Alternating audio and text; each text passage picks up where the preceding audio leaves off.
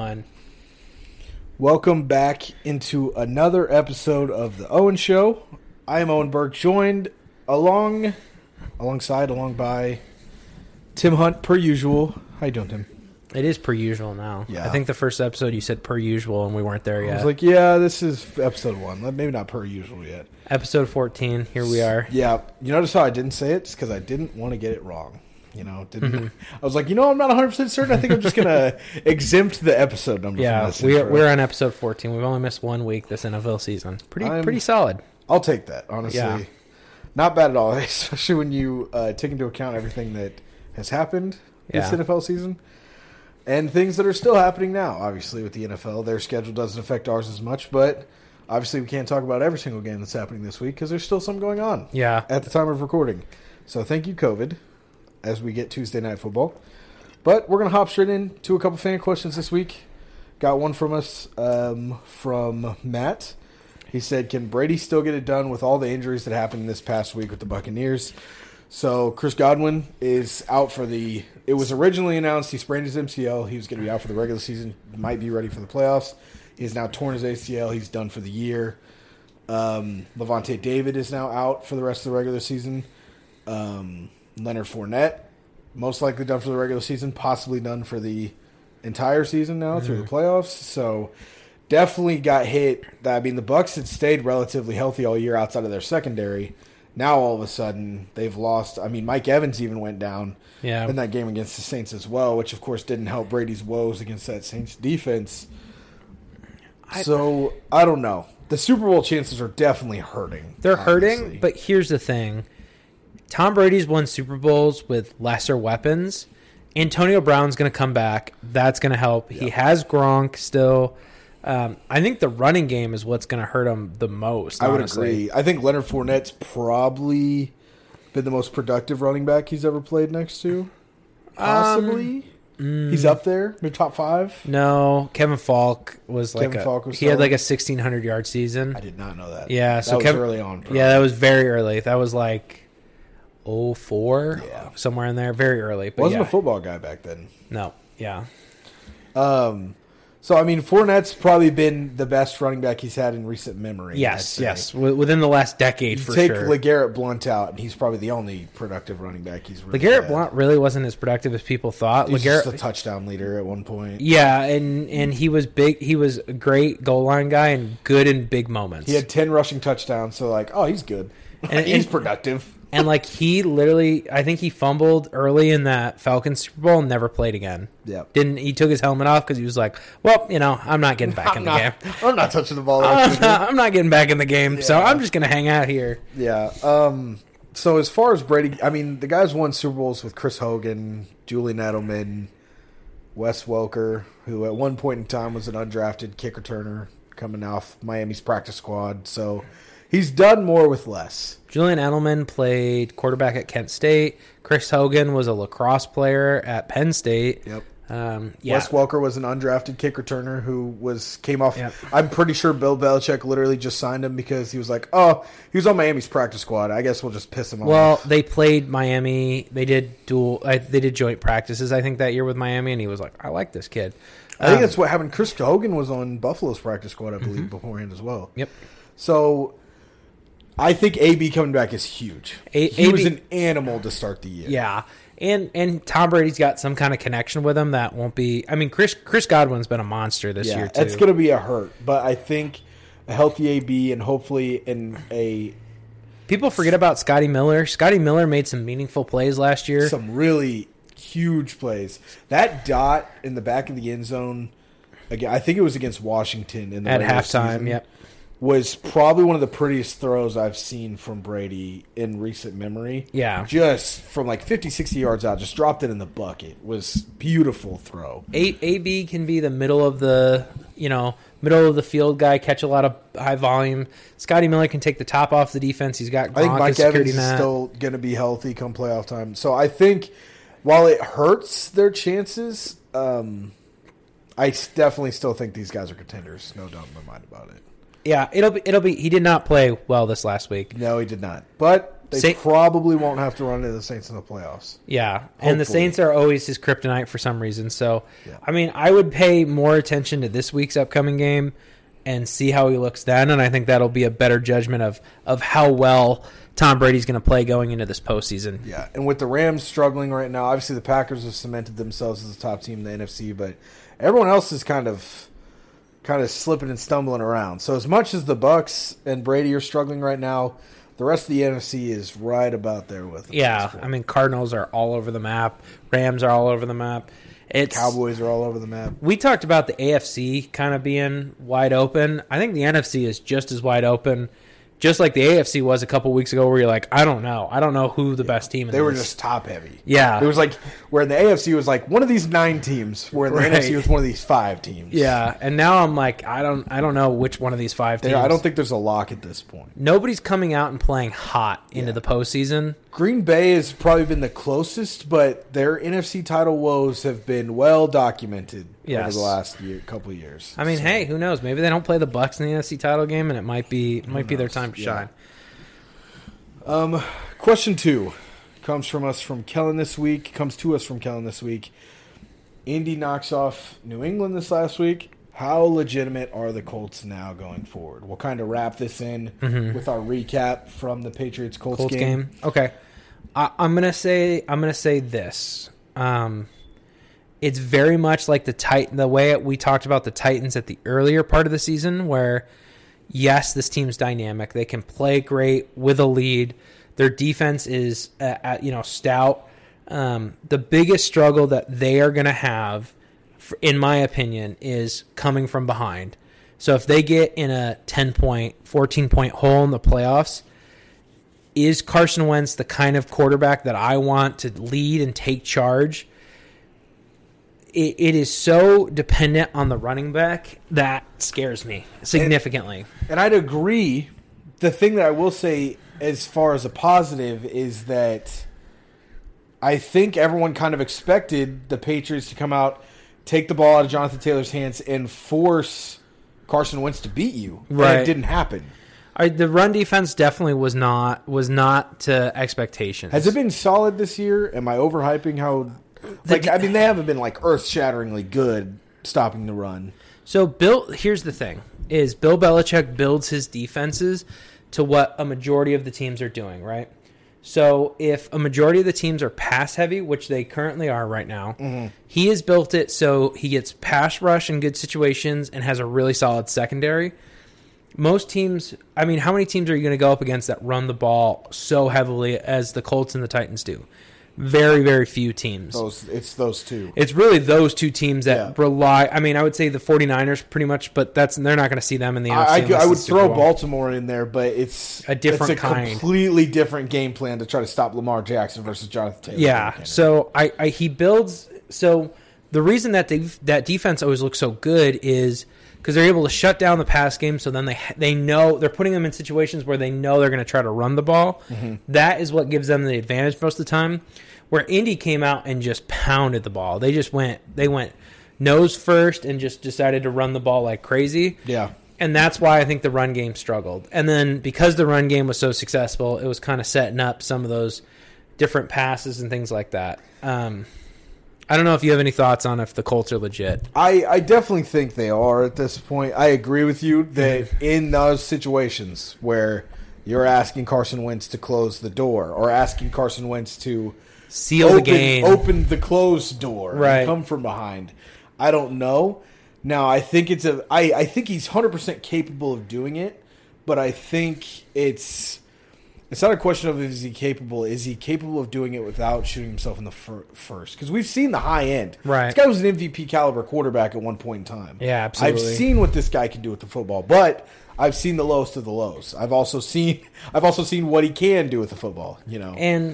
And the thing is the reason that this game worked out so well for Indianapolis is there were no turnovers, right? So New England is very an opportunistic team where they're going to perform well when they get the opportunity, and they just didn't get the turnovers. They didn't get the ball in awesome field position too frequently. They got a couple opportunities. So there were just some things that just didn't work out in the Patriots' favor. I'll say a couple of things. I think this will hopefully bring everyone's expectations of New England back down to earth, right? Agreed, yeah. Everyone was like, well, I know. Bucs Patriots Super Bowl, here we go. Everyone would ask me all the time, they're like, oh, what do you think Mac Jones is offensive rookie of the year? I'm like, no. No, he's not. And everyone's like, oh man, you gotta be hyped. I'm like, Patriots play well. They're a good team. They're a playoff level team. I don't think they're a Super Bowl contender. And that's hard to say as a fan, right? I've been there. I think I'm having realistic expectations here because again, Mac Jones has played well, but he hasn't played great. And he's a rookie still. We got to remember when you play. I'm not expecting greatness right now. It's not year 5. Exactly. And when you play well-coached teams like the Indianapolis Colts, I expect rookies to struggle. And that's what Mac Jones did. But everything that I saw in that game made me happy. The comeback, right? They asked Mac Jones to throw the ball a lot. He did. He made some mistakes along the way, but he handled himself overall. They put themselves in a position to be competitive towards the end of the game. Jonathan Taylor breaks out that 64-yard run at the end to kind of ice it. Yeah, ice it, put it to bed there. But they did everything that I would want to see. They didn't give up. They didn't Bill Belichick has said several times of we'll lose a game, and I learned more about the team of okay, this team's legit based on how they lose. And 100%, yeah. And I feel like this is one of those games they never thought they were out. That offense didn't look like anything was going to happen. Some of the play calling was driving me a little crazy. I was like, oh my God, why are we pitching it on fucking 3rd and 2 right now to the outside? I was like, oh my God, what are we thinking right now? But that's going to happen. You're gonna be out coached. Sometimes you can't win them all. I think for the Patriots, play well against Buffalo, win that game, and then you got 2 easy ones to kind of finish out the season. You'll be in good spot. I think it brings both teams kind of back to the middle of both these teams are legit. I think both teams it's hard not to call either team a Super Bowl contender at this point because we just talked. Yeah. The AFC is as wide open as could be. The AFC North is not decided. The Chiefs all of a sudden look like they may have the best chance, but they've had their stumbles. And they've had their stumbles early on in the year, and as much as they haven't had stumbles down the stretch, they haven't shut the door on a lot of games as they should have. So the Chiefs haven't really claimed the top spot. Nobody has. The Bills have fallen off. The Ravens are on a 3-game skid. Yeah. Nobody else has really come up and grabbed the brass ring at all. So every team is kind of sitting in the same zone. Same pot. So where it's very hard to I don't want to call them Super Bowl contenders, but at the same time, I feel like if I don't call the Patriots and the Colts Super Bowl contenders, who is the Super Bowl contender in the AFC? There has to be at least one. The thing I'll say about this game that I like is the reason that I love when the Patriots play the Colts is they're very similar style teams. So you have, I think Frank Reich is maybe one of the most underrated coaches in the NFL as it sits right now. The man just makes plays work and makes things work. And their teams are always so well coached. And the Patriots and the Colts kind of face similar problems in a lot of way, where you have defensive stars, right? You have Darius Leonard. You have blanking on their defensive tackle off the top of my head. Thank you, DeForest Buckner, right? And then on the offensive side, you've maybe got 1 or 2 weapons, but it's not like a high-powered. You look at the Colts wide receiver core, and you're like, yeah, you're going to draft a wide receiver next year. I pretty much guarantee it, right? Yeah. Really solid offensive lines. Always kind of either, in that top 15 category of offensive lines. Difference is the Colts have Jonathan Taylor right now, and he's looking to be a star. So that is the pop that the Patriots don't have. Right. Is Jonathan Taylor at this point. Is we don't have that one explosive weapon to lean on. Yeah. Neither team has an explosive receiver. Neither team has an explosive tight end. The difference is disagree. Hunter Henry is. I don't know if I'd call him explosive. He's definitely a lot better than anything Indy has. Yes. But I feel like there's 5 explosive tight ends in the league. And I don't think he's a top 3 tight end by any means, but I think he's a top 5 tight end right now. I would put him at 6, probably. Okay. All right. That's I would say I don't think that's crazy. I might if I put him at 5, he would be 5. Yeah. Because I don't think there's any way you pass up Kittle, Kelsey, Andrews, Waller. Yeah, that's fair. And then he's in the battle with Hawkinson, Goddard in that area. Somewhere, yeah. I would definitely, he's 100% top 10. Yeah. Not a doubt in my mind. Yeah. That. Yeah. He scrambles into that 5, 6, 7 range. But so I like both of these teams going into the playoffs. It's all a matter of situation at this point. Can the Colts keep themselves from being in that spot where you have to ask Carson Wentz to go win the game. If either one of these teams is a wild card team, it's not a wild card team you want to face. I do not want to play either of these guys in the first round. I agree. Not a doubt in my mind about that. Excuse me. So, next game we got is Chargers-Chiefs. Oh, man. What a game to talk about. It was. Yeah, and like you said last episode, we both pick the Chargers, so therefore the Chiefs have to win by default because we both picked it. So that's why this isn't a gambling show. This is why we don't give a lot of advice because we're not that slick when it comes to that kind of stuff. Not even that. It's just when two people agree on something, it goes the other way. It's like the Sunday night call where it's like everyone picks the Buccaneers except Drew Brees. Yep. Everyone picks the Cardinals. Guess what? Yeah, right. Not so much. Not going to happen. Yeah, so, I mean, Travis Kelce shows why he is either 1A or 1B in the tight end category. Absolutely, I mean, you can ask. I think it's an age-old question. I don't think it's ever going to be answered. What?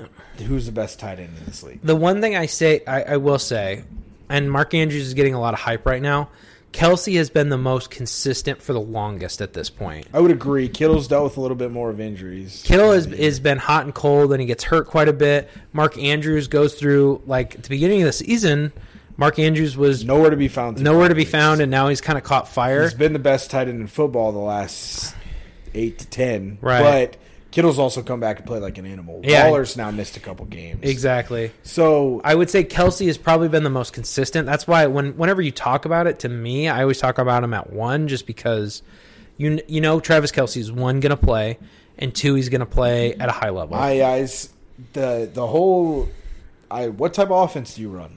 Because if I'm Indy, I would 100% take George Kittle over Kelce every effing day of the week. And I'd do the same thing if I were San Francisco. But if I'm Kansas City, I would 100%. Like, why the hell do I need Travis Kelce to be a good blocker? We don't run the ball here. We throw the ball.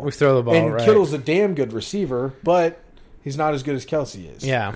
But in that zone block run scheme, he eats linebackers alive. Yeah. And that's why he works so well and why he has to also be in that conversation. So Kelce shuts the door in OT, obviously. Just an absolute dynamite game to watch. Back and forth, down the stretch, goes to overtime. Kelce slams the door. I'll say I have a couple of thoughts when it comes to this game. I think, one, Justin Herbert proved, hey, I do deserve to be in that conversation of elite quarterback play. I am that fucking guy. I am that guy. Yeah. And we were kind of saying that all along, but I think there's been some doubt. And you got to remember, the kid's only in his second year with a first-year head coach. There's a lot of factors of trying to gel stuff together here. Mm-hmm. I do have a problem. Most of the time, I'm in football. I'm not against analytics. I'm really not. But the one thing I will say is, at the end of the second half, going for it on fourth down there drives me nuts. Because the theory of, you're on the goal line. If we don't get this, okay, we don't get it, and we put the Chiefs in a bad position. There's 15 seconds left or whatever there is. You know what I mean? Chiefs don't really care. They're not going to try to drive down and score off of that. You're really not hurting them by going for it, and you're only putting yourself. It's one of the field goal in that spot. I kick a field goal every time, and you have to know too situationally what the feel of the game is. Okay, offensively, we just need points here. We need to put ourselves in a position to not fall so far behind. And if you're gonna go for it, dial up. And it's harder for them because they don't have the tight end to go to at this point. Obviously, that's the spot where having a Kelce, Kittle, Andrews is almost huge. like they're missing Hunter Henry. Yeah, agreed. Weird. So it's having that go-to spot, and right now I just don't think that they have that. Yeah. As good as Mike Williams has been, and as he was to start the year, and as consistent as Keenan Allen is, there's just not a go-to play there. Well, the red zone's tough. The play of field is smaller. You have to throw into tighter windows. You need somebody who's, a bigger athletic guy who's going to create the mismatch. Exactly. Go make a play kind of guy. And that's just not. They don't have a guy like that. They don't have a guy like that. Keenan Allen is definitely, a secure catch kind of guy. He's and consistent. Yes. And Mike Williams, I think week 6, I'll throw it up to Mike Williams. Dude was a fucking animal for the first part of the year. Yeah. But it's trailed off pretty hard. So I could agree with you there. I don't know. It's one of those spots where, like, it's the Chiefs. I think if it was any other team, they'd probably take the field goal. But it's Kansas City. They know they wanted that win bad, and that's kind of why they went for it. But again, you can't. There's no like, oh, it's 4th and 1. I just halfback dive. Like, you got to dial something up. I've always said if I got hired tomorrow as the GM of the Jaguars or the Lions or something like that, I'm hiring that dude that never punts and they always go for 2. I don't know. I know he's coaching college football now somewhere. He's like, I think it's Division 3. Division 3 or whatever. He was a high school coach. Literally, he would be my first call. I'd be like, congratulations. You want to be an NFL coach? That's so insane. I would. Like, the analytics are there. Like, I don't know if I would hire him because I don't know how I feel about the never punting. Like, I think there is a time and a place to punt. Yeah. But I like the philosophy of always going for it. Yeah, I've never watched the game plan, but I mean, if you're dialing up plays, like, that's the thing is like, oh, we never punt, but on 4th and 7, I run a halfback draw. You're like, obviously should have fucking punted. Punt it there. Yeah. And there's, I think there's spots. You have to come with the play calls. If you're going to go for it, there's no basic, like, you better run the fucking Philly special. I think somebody's going to moneyball it one of these days and go full analytics and it might change the NFL. It might. But you have to do it with a long leash. So I'm going to go in and be like, listen, this first year, we very well could fucking suck. Like, you have to understand, we might win 2 games. Like, I need you to understand that. We have to establish this here. But I think it could be fun and exciting. I think it would be fun and exciting. That's why I'm not against analytics, but I also think there's situational awareness. And I think you can't be all in on the analytics. You have to be aware of the situation at the same time. Yeah. We want to talk analytics and going for it on 4th down right now? Jump around? Let's just keep on it? We'll go for it. Ravens, Packers. Yeah. For some reason, I forgot who they played there. The practice squad secondary of Baltimore and the backup quarterback, Tyler Huntley, take the NFC favorites and the almost surefire MVP at this point, Aaron Rodgers, to the brink. Again, Baltimore is on a 3-game losing streak by a total combined 5 points. 2 missed 2-point conversions and a field goal away from being 10-3 right now. And let's just jump into it. I don't have a problem with Harbaugh going for it there. Again, I don't. I don't either. And I feel like I sound like a Harbaugh defender sometimes. But the reason I don't is, okay, you can go to overtime, leave it to a coin flip. You haven't been able to really stop Aaron Rodgers. Aaron Rodgers has been dynamic, like the whole game.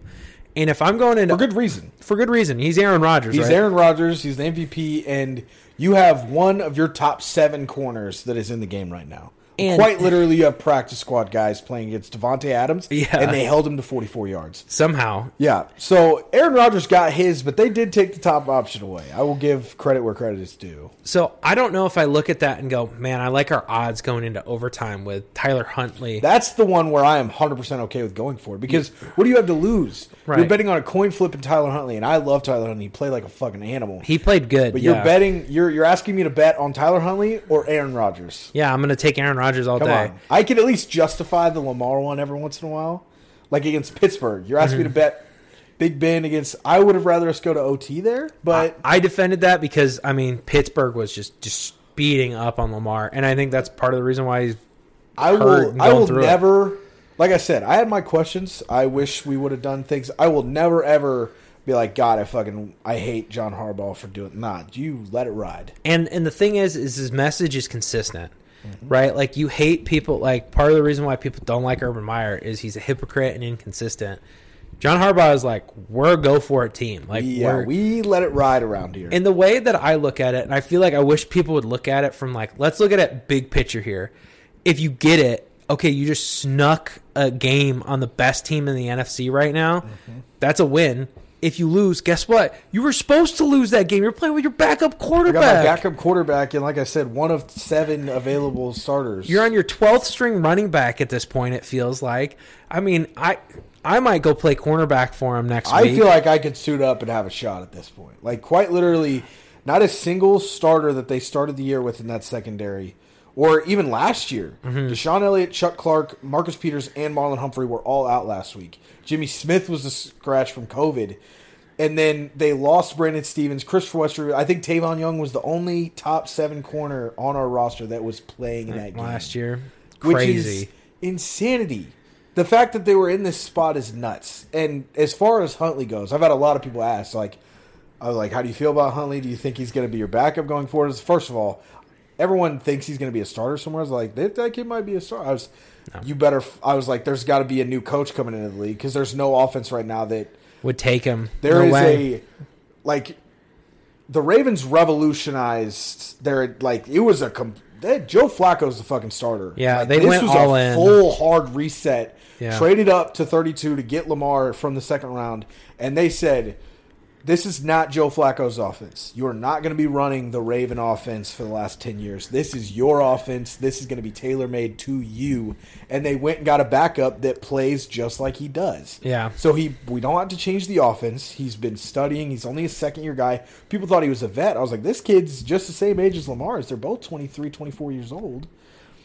And there was some throws that I watched him make where I was like, God, I wish Lamar would be that patient. And it's not a knock on Lamar, really. The offensive line has been horrible this year, so it's ups to his anxiety in the pocket. He is so trigger happy when it comes to running right now. And I can't blame him because the offensive line has been terrible. But also, if Lamar Jackson is on that 2-point conversion, we get it. Because there was a wide open lane to the end zone. Lamar wouldn't have – he might have forced it in double coverage to Mark Andrews. That's a possibility. But I think on that rollout – if you watch the replay, there is a wide, a 6-yard hole, like a running back inside zone type gap that opens up. Mm-hmm. And Hollywood comes open in the back of the end zone. Right. That's the play that Lamar makes. Whereas Huntley's doesn't. Huntley's like, the play call's to Andrews, so I'm throwing it to Andrews. The thing I'll say about Huntley is I don't think he's a starter in the NFL. And here's why. It's the same reason I don't think Case Keenum is a starter either, is because I look at this and I go, okay, he is in the perfect situation for him right now, right? Case Keenum and Baker Mayfield, very similar guys, undersized guys. They like to make the same kind of throws. They like to run the same kind of offense. And I look at Huntley and Lamar, and it's the same situation where he's not Lamar Jackson. He's not as dynamic. He doesn't make the throws that Lamar necessarily makes. But he's in the right spot for where he needs to be. So when Lamar misses 3 or 4 games, he's the perfect guy to step in and play that backup There's role. a reason he took Trace McSorley's job as the backup quarterback. Right. Because he's learned the playbook. He's done his, he's paid his dues. He knows the playbook well. And he plays well in these spots. He played well against Chicago and got us the win. And he almost knocked off Aaron Rodgers this last week. So pending a quarterback, a front office being like, we're blowing up the entire playbook and restarting, and I don't think Tyler Huntley is the level of talent where you're like, resetting the entire thing. Yeah, you don't do that for a guy like that. I do that for Lamar Jackson.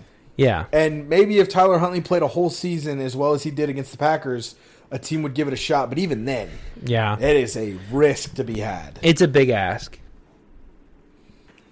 All right, next game. I don't know. We've jumped around so much. We did, but they don't know that. We can tell them. Yeah, we don't have to share that Just info. admit that, yeah. Raiders versus Browns. We don't have to spend a ton of time on this game.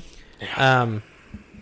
I mean, this we're going to get into kind of the COVID mess, but this is kind of headlines are next. We'll kind of merge this into the COVID mess. This is my problem that I have with this. So they try to move it back for fairness for Cleveland to try to get either Baker Mayfield or Case Keenum in a spot where they can play. They move it back. They can't. It doesn't happen, and you still get Nick Mullins. So it was kind of pointless to move the game back to begin with. Yep. And just gave Nick Mullins an extra day of prep more than anything. And in competitive fairness, I feel like at the end of the day, the Raiders, even though they won, they get screwed still at the end of the deal. They get the short end of the stick. Because they still have to play next week. They have an extra, a less day of prep now. Yeah, one less day 15 for their next game. So I am so against moving games because of COVID. I think once a game is locked in, leave it. Like the 2 games that are going on, we're recording this Tuesday night. 2 games that are happening right now should not be happening right now. I'm okay with sliding them, but I don't think it's to get your starters healthy. I think it's to elevate your practice squad guys and get them ready for the big stage at that point. And I still don't think that's fair. Like, they're on your practice squad. They should be ready to go. Sure. Who plays Saturday? I think the Eagles play Saturday night. This week? Yeah. They play on Tuesday, and then they have to turn around and play again on Saturday. Yeah. Like, come on. Like, I understand. Like, so there's a balance there of like some teams are going to be like, well, we like this because we get a free win on the Browns because Nick Mullins is starting. Yeah. Okay, that's not a valid reason not to move the game, but listen, COVID has been what it's been for, it feels like, almost 2 years? 2 years now. Yeah. I think the first case started like December 31st of 2020. I thought it was in March, but... I think like the first official one, it didn't obviously gain traction until March. March, okay. But like I thought like the first reported case, like if you want to take the official start date before shit got crazy. Yeah. So, like, it's been damn near 2 years regardless. So, you understand the risk you take with having an unvaccinated player not following protocol, and you know what I mean, the risk of passing it on and all this stuff. Like, you understand it, they understand it, and it's not the other team's fault, so we should go on and play. We also understand that, vaccine or not, we're at a point where you could still get sick. Yeah. So, if I'm an NFL head coach, vaccinated or not, masks in meetings, masks at the podium, I don't care. Right. There's, like... Vaccine drastically drops your chances of getting it, but it doesn't put it at 0. 0. And I'm not going to sit here and be like, wow, I love wearing a mask, and wow, I love doing it. I fucking hate it. Yeah, I don't enjoy it, but like if I was running if I was the CEO of a multi-million-dollar corporation and it was like, I had 1 day a week where I needed all my staff to show up and perform, I'd be doing everything in my damn power to make sure that they were prepared and doing everything they can to prevent it happening. And again, people are like, I don't know how you wear a mask every day to work. You work 40 hours, 50 hours a week. I don't know how you. Yeah. I'm like, I gotta fucking put food on the table. Like, right. And it's not a hill I'm willing to die on. Right. Literally, yeah. It's not. So I agree. Like, and people are like, it's unfair to cut players because of their vaccination status. And I'm like, you can say that. I think it's a legality issue. Which I'm not going to tell you that's why I cut you, but it's damn sure going to be in my decision-making process. I think it's illegal for you to say that. I mean, you're not an employer of anyone, but yeah, I don't think teams can come out and say it. But like I said, just don't. But to sit here and say Urban that Meyer came out and said it, and I was like, "What are you doing?" Like, I understand why, but you can't say that. Every team was thinking and doing what he was saying. You just can't say it. Yeah, he's the rookie head coach dumb enough to put it out in the media. Because if I've got two guys that both produce the same, they're both 23 years old, they're both learning the offense, one's vaccinated and is probably going to miss a game, if two, maybe that, and the other kid's unvaccinated and might miss half the year, I'm pretty damn sure who I'm going to take. Yeah. And, the guy that I'm taking just learned the playbook better. Sorry. I think we should stop moving games. I know the Broncos game kind of sucked that they had a wide receiver playing quarterback. That one did suck last year. At least I think the biggest thing that sucked is that they didn't slide that game. But they were sliding other games. Yes. Baltimore got slid to a Wednesday. Yeah, that should never happen. I hate it. I hate it. I hate it. I hate it. Play the game when it's supposed to be scheduled. Say, sorry, like you are somewhat in control of this situation. Shit happens. Like, it is what it is. We got to keep playing going forward. Yeah. Agreed. All right. Other headlines we have. Let's jump into the Urban Meyer firing. Officially gone. I know. Last week we recorded on Wednesday. I believe so. And of course Thursday morning before the podcast comes out, he gets canned. He got canned. Of course, just our luck. Just right after. Just right after. Mm-hmm. So I'm not shocked that it came out. I know it's going to be a whole legal battle of whether they pay him or not. They'll probably end up settling somewhere in the middle and no one will care. Yeah. Undisclosed amount. I think a couple of things. One, I don't think Urban Meyer's done coaching. Think he's done coaching in the NFL? Oh, he's never coached in the NFL. Again? Never again? Never again. Never. I think he'll go back and take a college job. Do you think he'll take a year off at all? Well, all the big jobs are filled, so yes. Probably. So he won't be this year, but next year when I don't think Texas will be open, but something like that comes open. Larger. Comes open, it wouldn't be surprising to me if he tries to rebuild his image of being, and honestly, the people that are saying he didn't deserve a chance to be an NFL head coach, that he jumped the line or whatever, crazy. I think you're insane. Yeah, he's a top 3 college football coach of all time, and he was probably number 2 college coach of the last 10 years outside of Nick Saban. Exactly. So he 100% deserved a chance. Did it work out? No. Can you foresee these things? Not always. I mean, some things work at some levels and they don't work at others. It's just. I think everything that happened, and he failed because of himself. I don't think. No, there's no one to blame but him. No, he shot himself in the foot 6 times, reloaded, and shot himself in the foot again 6 times.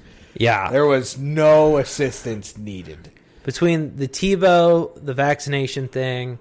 Not flying home with the team. The Lambeau thing kicking happening. A kicker. Like, it just piled up, and you're like, dude, when are you going to... I don't micromanage the decisions in games, but Carlos Hyde is our number 1 running back, despite James Robinson having 1,600 rushing yards last year, just because he went to Ohio State. I love that Andre Sisco's getting more snaps. Didn't play at all the former game. Yeah. Syracuse graduate, by the way. But, yeah, I just think the whole thing was a mess. He'll end up in college somewhere. It'll work out for him in the end, I think. He'll go back and be a college football analyst somewhere. He definitely has a career in football. It's just not at the NFL level. I think the Jags job is going to be a hot one. I really do next year. I think it should be. Yeah, Trevor F. and Lawrence, and you get the number 1 pick.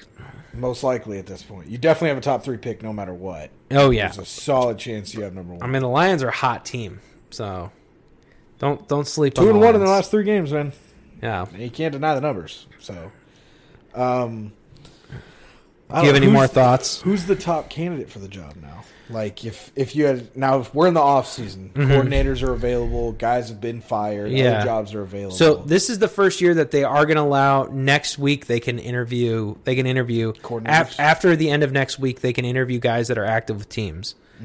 They did that so guys that make the playoffs stop getting punished for not getting interviews for jobs because they have to wait so long to interview them. Yeah. So they can interview guys at the end of this coming week that's coming up. So like next Monday they'll be able to interview guys. I mean names that are brought up frequently. Byron Leftwich is one. 100%. Yeah. It's an obvious fit for a lot of reasons. He was a former Jaguar. He's an offensive guy working with a young quarterback. Not a young quarterback. Tom Brady's 44 years old. He would be if he took the job. Yeah, okay. I see what you're saying. I was like, Tom Brady's not a young quarterback. Tom Brady's older than Byron Leftwich is. Yes, he is. But no, I think that makes somewhat of a sense. I don't think that's a bad fit at all. I've seen a lot of different names. The dust has got to settle a little bit. Bieniemy, I think, obviously is going to be in the carousel per usual. Yep, he'll be up there. If he gets a job. Do you think Peterson's a good fit here? No, I don't. I think Peterson's going to come in to a team that's ready to win now. So, I think Peterson, the Raiders job is the one open right now that I could see Peterson in. I'm going to talk about the Raiders. I said I'm going to talk about the Raiders here later on. Are you? I don't think Peterson's going to take over a team with a younger quarterback. I think he's going to come into a situation that's more stable. I don't think this is a bad spot, to be 100% honest with you. What, the Jacksonville job? Yeah, for Peterson to take. It is definitely a year or two out, but it all depends on what comes available, obviously. Well. If the Raiders decide to promote within, I don't know of another job that comes open at this point. Maybe the Vikings? Maybe Mike Zimmer? Oh, I think the Vikings job might come open. I think the Bears job might come open.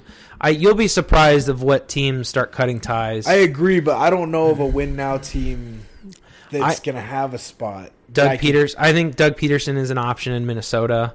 I don't think Doug Peterson's going to take over with. I don't like him in Chicago. I don't like him in Jacksonville. I don't know how he does with Kirk Cousins going forward either.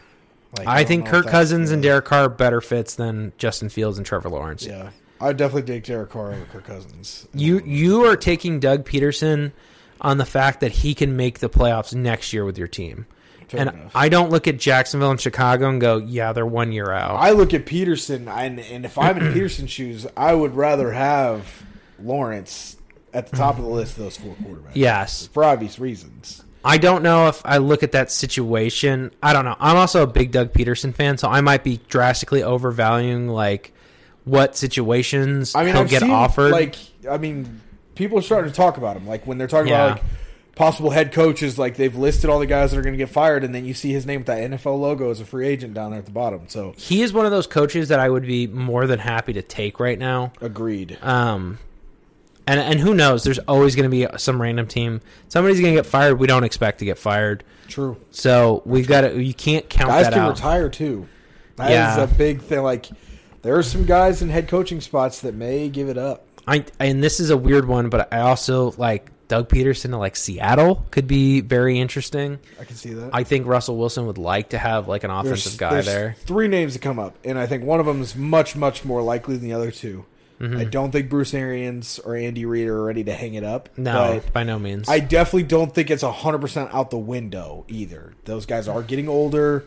The stress can start to get to you at certain points. We've seen guys hang it up unexpectedly. I don't think it's going to happen. I don't think so either. Mike McCarthy getting fired in Dallas. I don't think they're ready to fire him at all. I don't think it's to that point. If the collapse, if it's a hard collapse, like miss the playoffs, mm-hmm. I think you consider it. And I think Peterson being there, being a former Philly head coach, and a guy that you're like, this guy can get us to the playoffs, I would be willing to displace McCarthy for that. Now, maybe Peterson's off the table. I don't know if I'm like... I would be firing McCarthy because like I'm halfway ready to, and I love the candidate that's waiting at the front door. I really liked Kellen Mond coming into it, but Dak Prescott's been in such a slump lately. It's not a great look in the moment. It's weird. It's really weird right now. So there's just a lot of weird people. But I think that job is definitely by far the most attractive, especially with an offensive-minded head coach. If it were to come open, obviously. Yeah, maybe. It's more talented than ever, and you have a solid DC that's figuring this defense out. Oh, you're saying in Dallas? Yeah. Oh, yeah, Dallas. If Dallas job comes open, that's easily the most attractive job out there, without question. That team is ready to win right now. I think you could make an argument that that's the most intriguing job regardless of status. And it wouldn't surprise me if they let go of McCarthy that they just don't promote Mond or Dan Quinn right to head coach. That's true. That's very true. Like, I don't look at that staff and go, I want to break that up right now. I would be, and it might be one of those situations in Dallas, and I really don't think this is super realistic, but a couple years ago in Tampa Bay, who did they fire? I don't remember who the coach was. They fired the head coach because Dirk Cutter was the OC, and Jameis really liked Dirk Cutter. They fired the head coach, promoted Dirk Cutter to the head coach because they didn't want to lose him to another team. I don't really see that happening, but you never know. Yeah. That would be the only scenario where you're like so fearful of losing Kellen Mond. Kellen Moore. More? We're saying this wrong. Okay. Yeah, Kellen Mond's the kid from Texas A&M, the backup QB for the Vikings. Okay. Kellen Moore. I was like, this doesn't sound right. Something's off here. Right. Yeah. Whatever. I don't know. I definitely agree, and I could also see McCarthy keeping his job for an extra 2 years because they don't want to break up. Yeah. And you'd probably create a divide by... You could also make some people mad by promoting Dan Quinn over Moore or vice versa. Well, and it wouldn't surprise me, and this is going to sound weird to say, I think Dan Quinn has coached himself back to being a head coach this year. I don't know where. I don't know how many. It's so hard to say like who's going to get a job and who's not because not all the jobs are open yet. Agreed. Yeah. But he feels like a person who's probably coached his way back into getting another shot at being a head coach this year. I think it's hard to deny with how well that defense is played. And depending on if you're looking for a proven or an unproven guy, depends on which way you go with. People that are looking for proven guys, like I think teams that are more ready to win now. Vikings aren't going to hire Kellen Moore. They're not going to hire Byron Leftwich. They're going to hire a guy with experience. They're going to hire, you know what I mean? They're probably going to go offensive side of the ball, but they're probably going to go with somebody with a little bit more experience. So yeah. I don't know. That would be interesting, though. If they could get a good OC in the door, and then if they brought Dan Quinn in to boot in Minnesota. I honestly, and I know Joe Brady's probably going back to college, but if I'm looking at that, I'm going, man, if we can get a head coach and Joe Brady down to Jacksonville, I feel like that's a great fit. I think Dan Quinn and Joe Brady being on the same staff next year would be huge. As Dan Quinn as the head coach to boot. And then... Especially in Minnesota. We know that defense is talented. They're just not playing like it for some reason. You get a good OC in the door, who knows? I feel like Joe Brady was just kind of the fall man, and he needs a quarterback who's not going to be run reliant, so... He needs just a stable, yeah. They were like, hey, it's your first time being in the NFL. It's first time being ever an NFL coach, position coordinator, NFL, whatever. And this is also, so this is a big step for you. By the way, please revitalize Sam Darnold's career. And he did a great job through the first 6 weeks, yeah, it was 4 5, 6 weeks, yeah. Yeah, it was a great job, and he looked great. And then Chris McCaffrey went down. And then you kind of saw Sam Darnold's true colors. So, I don't know. Last headline we want to talk about, Le'Veon Bell signing with the Bucs. Yep, straight to the regular. We've seen a lot of the, he signed with the practice squad, and then gets 3 promoted. days later, they're like, oh, he's on our active roster. I was like, I don't know why you just fucking signed him there, but Le'Veon Bell and AB are back on the same team. Solid. I think that's the funniest thing that came out of it. We'll see. I think he'll be a 2-back at best behind Ronald Jones probably with Fournette out. Ronald Jones has been solid. He hasn't done anything this year. Yeah. But also Fournette's been an animal. Yeah. So I feel like that kind of goes hand in hand. But he wasn't terrible in Baltimore. It's just I don't know why Baltimore cut him, to be 100% honest with you. I just think Le'Veon Bell, and just from him commenting on the Jake Paul boxing stuff and all of it, I'm like, his mind is not in football right now. That's kind of what it feels like, is that he's not. You would think somebody who kind of lost their spot in the NFL because he was distracted by other things and worried about other stuff, he would be like, oh, my second chance, I'm really going to hyper-focus on football and just be a football guy. Yeah. And he just doesn't seem to have learned that lesson. Yeah, I don't know. I'd love for him to find his legs again. Yeah. He was one of the most fun running backs to watch regardless of uniform. I fucking hated playing him twice a year. He ate Baltimore alive. And so did AB consistently. Those two were, at one point, the best players in their positions. Le'Veon Bell was the best running back in the NFL at one point in time. So, and it's just the patient running style only works behind a certain type of offensive line. And Baltimore didn't have it, I'll tell you that much. He also wasn't getting the carries as well. So I don't know. That Bucs line is solid. It just kind of depends. Because your coach has to also put up with it. There's some old-style football coaches like, get Norton South, stop dancing, get up the field, where he's a very big dance guy. He is a sit behind the offensive lineman, find the gap, and go. And I don't know. I kind of would like to see him find his legs again as long as it's not in the AFC. I think this has to be his last stop, because if you look at the teams he's played with, didn't work out in KC. That made too much sense in the time. Didn't work out. I don't know why KC went after him, because it was like, hey, we just spent a first-round pick on Clyde Edwards-Helaire. Let's sign Le'Veon Bell, who does the same thing. He was brought in to be a backup running back in right. KC. So people were like, I don't know why they didn't keep him. I was like, you're not taking that distraction to be a backup running back. But here's why you bring him in to be a backup running back. How many teams fly through running backs? True. As a Baltimore Ravens fan, I'm kind of shocked that you even say that. That's true. Because again, I don't know why we cut him. We still I've got Devonta Freeman, Tyson Williams, and I don't even know who the third healthy running back on our roster is right now at this point. Yeah, off the top of my head. And Latavius Murray's still there. Okay, yeah. I was like, I'm forgetting a big name here. And he's played really well this year for Baltimore. But yeah, no, you look at this and you just go, it just doesn't. You want as many running backs on your team as you can.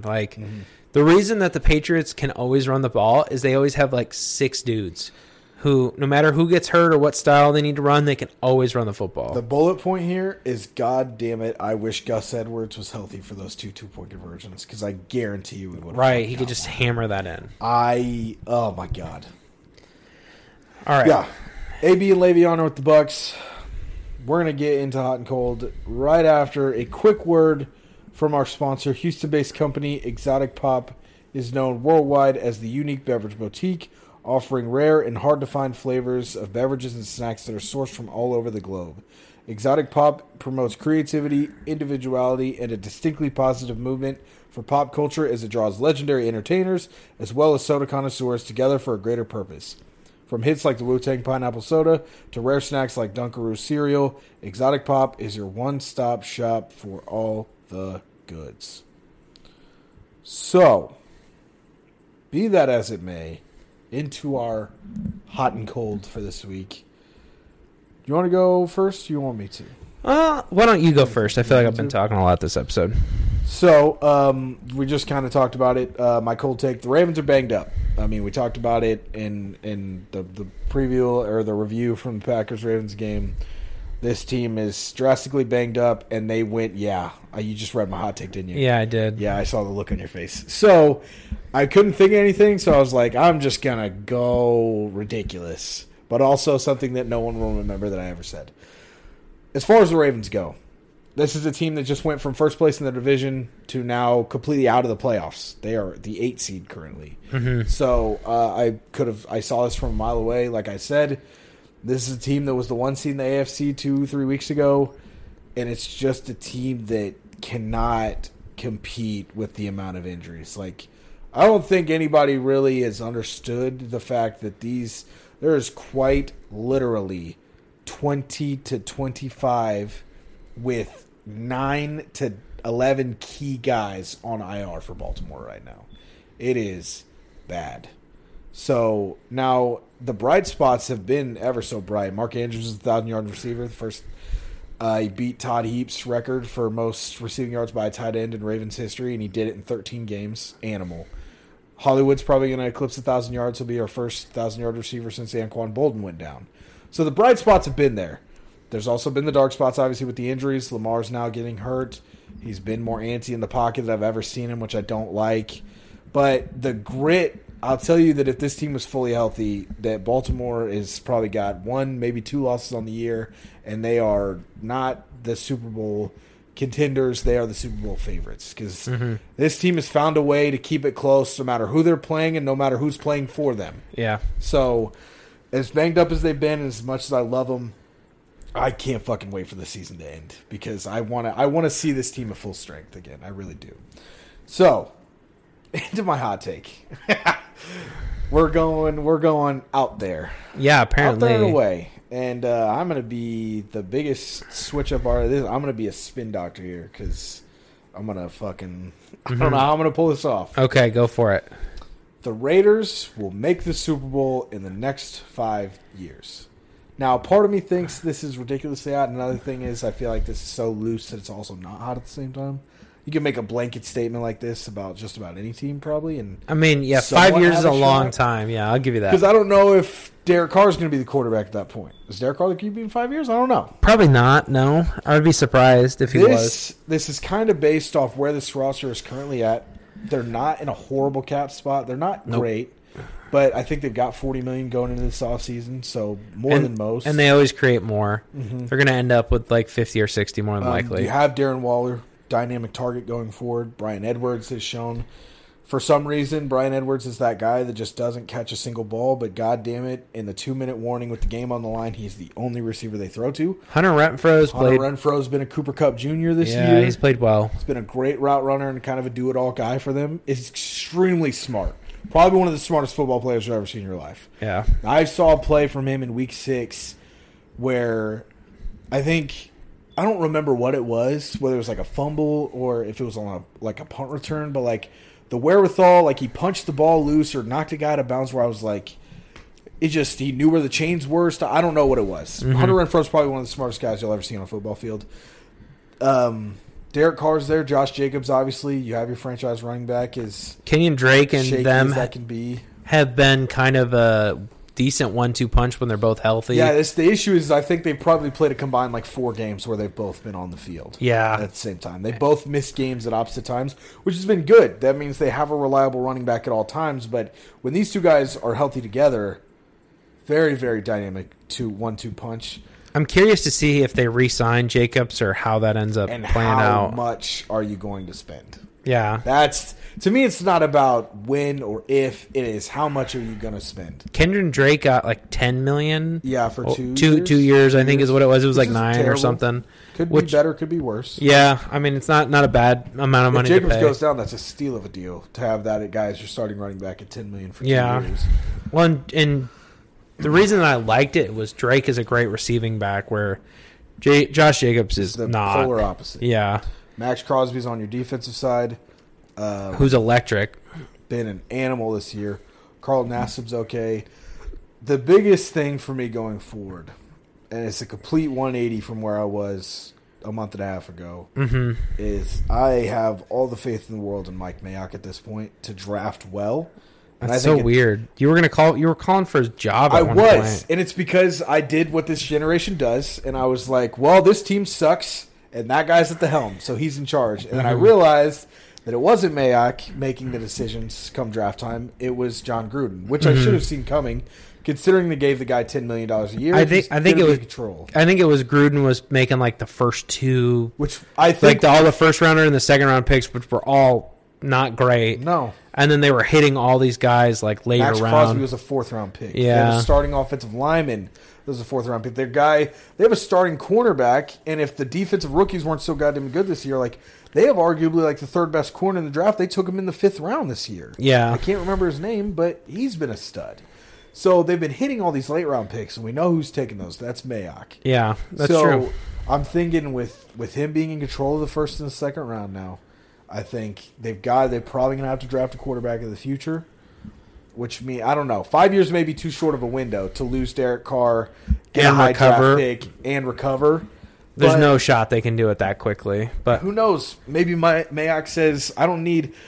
Mayock says, we've won 8 games without hitting our 1st and 2nd round picks these last 3 years. I'll just trade them off for a quarterback. Who cares? And just goes and gets Russell Wilson or Deshaun Watson. Who knows? I mean, yeah, it'll be interesting to kind of see. It's out there, but like I said, once I sat down and realized that Gruden was making the top round decisions, Mayock was making the late round decisions, and they've been nailing the late round picks. I just don't know. The problem is the Raiders and the Vikings are very similar teams to me, where they're kind of stuck in purgatory, where they're not bad, but they're not great either. Agreed, yeah. They're kind of good. So they're a borderline playoff team every year. They're probably not going to be in Super Bowl contention. So it's like, how do you view them? So on that one, I don't know. That's a tough spot for me to try to figure out if that's... And also, they're in the same division as the Chiefs. And the Chargers. It's a tough send. And the Broncos. So the Broncos, I would argue, have a better roster, but struggle more at QB. I would take both of those young quarterbacks for the Chiefs and the Chargers long before I took Derek Carr or any young quarterback coming up this year at least. So, yeah. Definitely this year. 100%. Yeah. One of the weakest quarterback classes we've ever seen. I mean, listen, Kenny Pickett can't do his fake slide.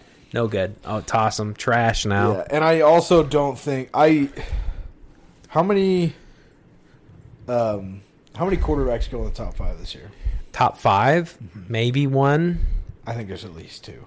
No. Teams get greedy, man. Jared Goff went at pick 1. Yeah, but we had this conversation the Daniel Jones year, and it ended up being Jones at 5 or 6, and then Dwayne Haskins fell all the way to 15. Jones went at 4. Didn't Kyler Murray go that year? Oh, Kyler Murray went 1. So that was still 2. Did Jones didn't go at 4. I thought it was 4. I think it was 5 or 6. I'm pretty confident in that. Yeah, I think this is one of those years. I think we have 3 quarterbacks go in the top 15. I just don't know. When has that ever panned out? What? When is 3 quarterbacks going in the top 15 but not the top 5 ever worked? It works. I mean, just because you draft. I mean, it just depends on the level of talent. I think there are some guys this year. I don't think there's one guy that you go, wow, that's a Trevor Lawrence. If you looked at the top 3 quarterbacks this year, I'm not sure any of them are first rounders if they go last year. Maybe Kenny Pickett. I know there was some hype around him, but probably ends up falling into late first, second round. But I don't know. I haven't gotten into the draft enough. I'll get into it. As soon as playoffs start, I'll start deep diving into it. Yeah. I know there's a lot of hype around Kenny Pickett. I know there's a lot of hype around the Ole Miss guy. There's one kid I'm forgetting about. But I don't, because there was the thing is that there was 3 or 4 quarterbacks that everyone was talking about. There's still 3 or 4 quarterbacks, but they're completely different 3 quarterbacks. Kenny Pickett wasn't getting talked about. Matt Corral that's the kid from Matt Corral is the other kid that I'm forgetting. Keaton Slovis out of USC tanked this year. Mm-hmm. Spencer Rattler was supposed to be a number 1 overall pick. Kenny Pickett there was talks that Kenny Pickett might have been a first rounder if he came out last year, or maybe a second round pick, and that's why I think he stayed. But Daniel Jones was 6. You were correct. Yeah, I thought Clelin Ferrell was 4. Yeah, of course he was.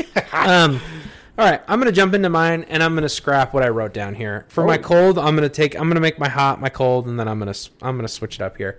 Okay. For my cold take, I think the Saints will be in trade talks for a QB. I think they're one of those teams that if Aaron Rodgers is out there, the problem is they just don't have a ton of assets to really move around. They don't have a lot of cap, so and they would have to move a lot of guys to make room to take on a max contract, for a quarterback contract too.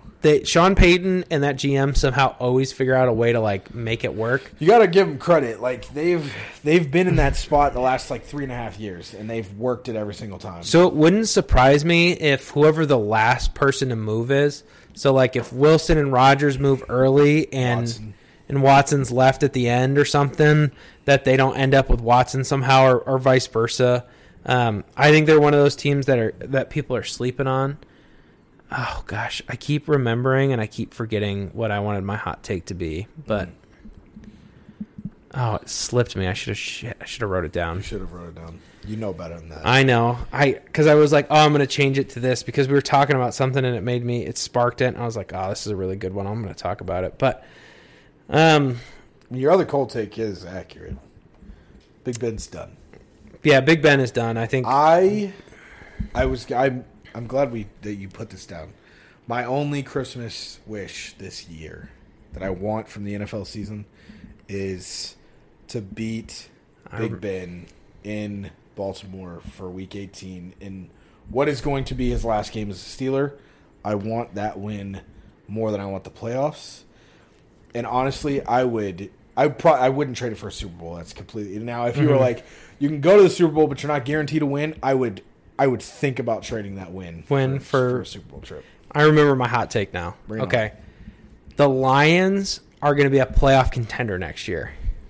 So like they're the 8, 9, 7. They're in those spots. 6, 7, 8, 9. Yeah. Okay. So the more I like hear people talk about Dan Campbell, and at first I kind of thought it was like cheesy and a little cartoonish, a little gimmicky, People, I feel like the way that everyone expected Dan Campbell to be is how Urban Meyer actually turned out. Right. And like the very weird, what is this guy doing? And they have nothing to play for, and yet everyone on that team is playing so hard for that guy. They fucking want to win, man. He reminds me a lot of Rex Ryan. So, and I make this comparison with purpose.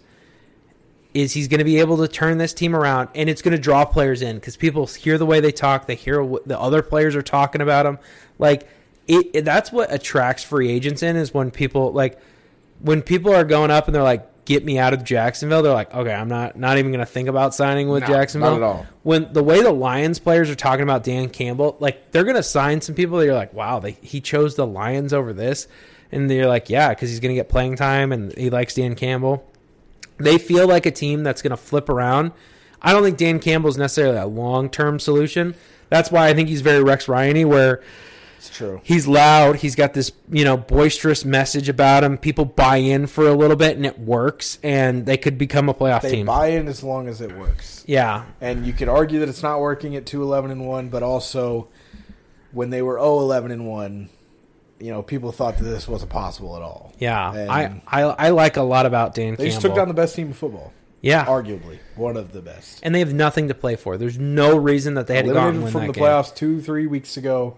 Yeah. Playing against the Cardinals. A fully healthy Cardinal. Like, Kyler Murray's back. D-Hop's still down. But this isn't Colt McCoy that they're playing against. Yeah. And I think everyone at the beginning of the year, and the thing that makes it so impressive is that at the beginning of the year, they're like, Jared Goff's there. It's like, who fucking cares? Because this guy, this first-year head coach in the NFL, got Jared Goff to care about Detroit Lion football. Yeah. Not only Detroit Lion football, 0-10-1 Detroit Lion football, and he has Jared Goff play the way he's played aside. The passion that I've seen from Goff is arguably I've seen him care more about that first win of the year than I saw him make the Super Bowl when he was with McVay. I wouldn't be surprised if the Lions don't draft a QB. They stick with Goff and they just try to build talent and build a roster. And I agree because like I said, I am not taking a quarterback in the top 5 unless that is my guy. And right. I don't think there's a guy this year. This is the year to wait on him. If there's a guy at 27 that was supposed to go at 15, I'll pull the trigger. I'm just saying, watch out for Dan Campbell and the Lions. I think they could be an interesting team. I definitely think that I agree. I like the Rex Ryan comp. I think that's very fitting.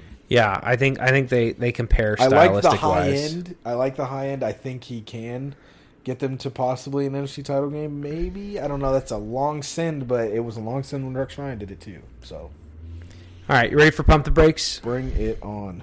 Okay, the Browns have a real chance to make the playoffs.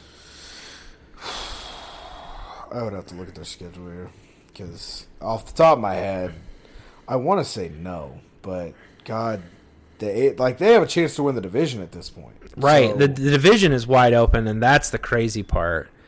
They are currently it's crazy, but it's not. they play at the Packers, at the Steelers versus the Bengals. I would say no. I think two of those games are. I think one of those games is a surefire loss because I'll tell you that Tyler Huntley has played better against Green Bay than Baker Mayfield will, or Case Keenum. Or Case Keenum, yeah. I think they probably have a solid chance to beat Pittsburgh, but I don't know, man. They're currently the 8th seed, so they're one spot out there. They're one game behind Baltimore for the division. But the Bengals are now in first place for the division as well.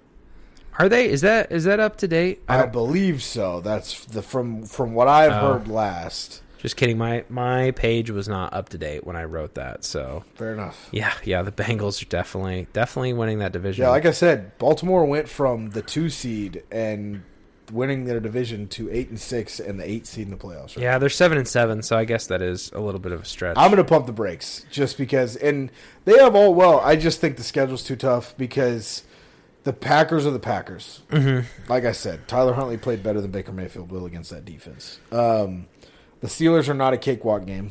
I think they've been sneaky. Yeah, they've been tough. There is no such thing as a cakewalk game in this division. No. I think the only time there's ever been a cakewalk game is when the Browns were terrible. That was the cakewalk. Other than that, the Bengals and the Steelers and the Ravens for the last 10 years, whether they are 2-14 or they're 14-2, there's never been such thing as a cakewalk game for the Browns inside this division. So, and then they finish here at the Bengals, who are going to be strong, trying to keep the division title. I was going to say to try to slip the wild card. They have a chance to hold out in this division right now. Yeah, so this division is going to be wide open the next couple weeks. They're playing the hottest team in NFL right now, if there is one, in the Green Bay Packers, and then they play two teams in division who still have a shot at the division title. Yeah, which is nuts. It's wide open. And like I said, when I think physically roster wise, who should win the AFC North right now? It is. Roster-wise, it's probably Cincinnati, Cleveland, Baltimore, Pittsburgh, or maybe Pittsburgh, Baltimore. Mentally, it is Baltimore, Cincy, Pittsburgh, Cleveland. Mm-hmm. Mentally, Cleveland is nowhere near ready to try to win a division. Yeah, which is scary. The Lions care more about their wins right now at 2-11-1 than the Browns do at 7-7. Which is wild to say. Yeah. All right, next one I got. The 49ers could win a playoff game. What seed are they sitting at right now? They're in the playoffs right now. I thought they were. I believe they are, at least. I don't. No, I'm questioning myself because I'm pretty sure they are. Because I think they won. They're the 6th seed right now. So they play the 3 seed, which is probably gonna be Tampa Bay at the moment. Could be Arizona. Could be. But yeah, who knows how it finishes out? Yeah, who knows what the NFC East finishing out with their 3 straight division games for 2 of the teams. I think it's possible. Obviously, it all comes down to matchups. I think they could beat Dallas. I think they could beat Tampa Bay. Could. I wouldn't bet on it. If Green Bay doesn't take the 1 seed for some reason, I don't think they take Green Bay down. No, I don't think they take Green Bay. I don't think they... I think they could beat the Cardinals. I think they could beat the Cardinals. I think they could beat the Rams, too, honestly. Yeah. The Niners are not a team that I want to play because the issue is like I said, I don't think they beat Green Bay.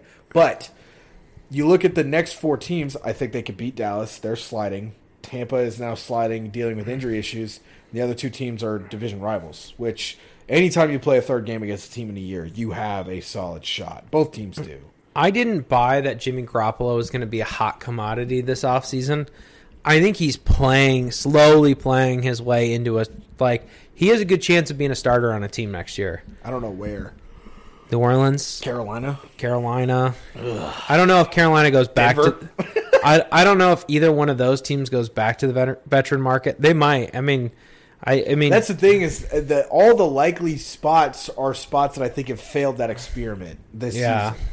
I think he might be just a tier above those other guys. He's like on that Kirk Cousins level. It also depends on how real is the Russell Wilson, Aaron Rodgers. I think we all know how real Deshaun Watson's rumors are, but I always Pete Carroll gets canned and Aaron Rodgers decides he's happy in Green Bay. Watson's the only guy, and now it becomes a lot more likely. If the Seahawks decide to stick with Pete Carroll, I always thought that makes so much sense for Jimmy Garoppolo. That's a great spot for him to be in Seattle. They like to run the ball first, so it'd fit more of that offensive scheme that Pete Carroll wants to go with. Who runs the ball more than San Francisco? Nobody. That's why I think this is actually the best spot for him. But you spent send him to Indy. You sent him a top 3, right? Yeah, I don't think that'll happen. Nah, Carson Wentz is playing too well. You spent a top 3 pick on a guy, he's got to play next year. There's no shot that they keep Jimmy Garoppolo around. You got to send him off and just let Trey Lance be known that this is his team. Agreed. I'm surprised that hadn't happened already, to be honest with you.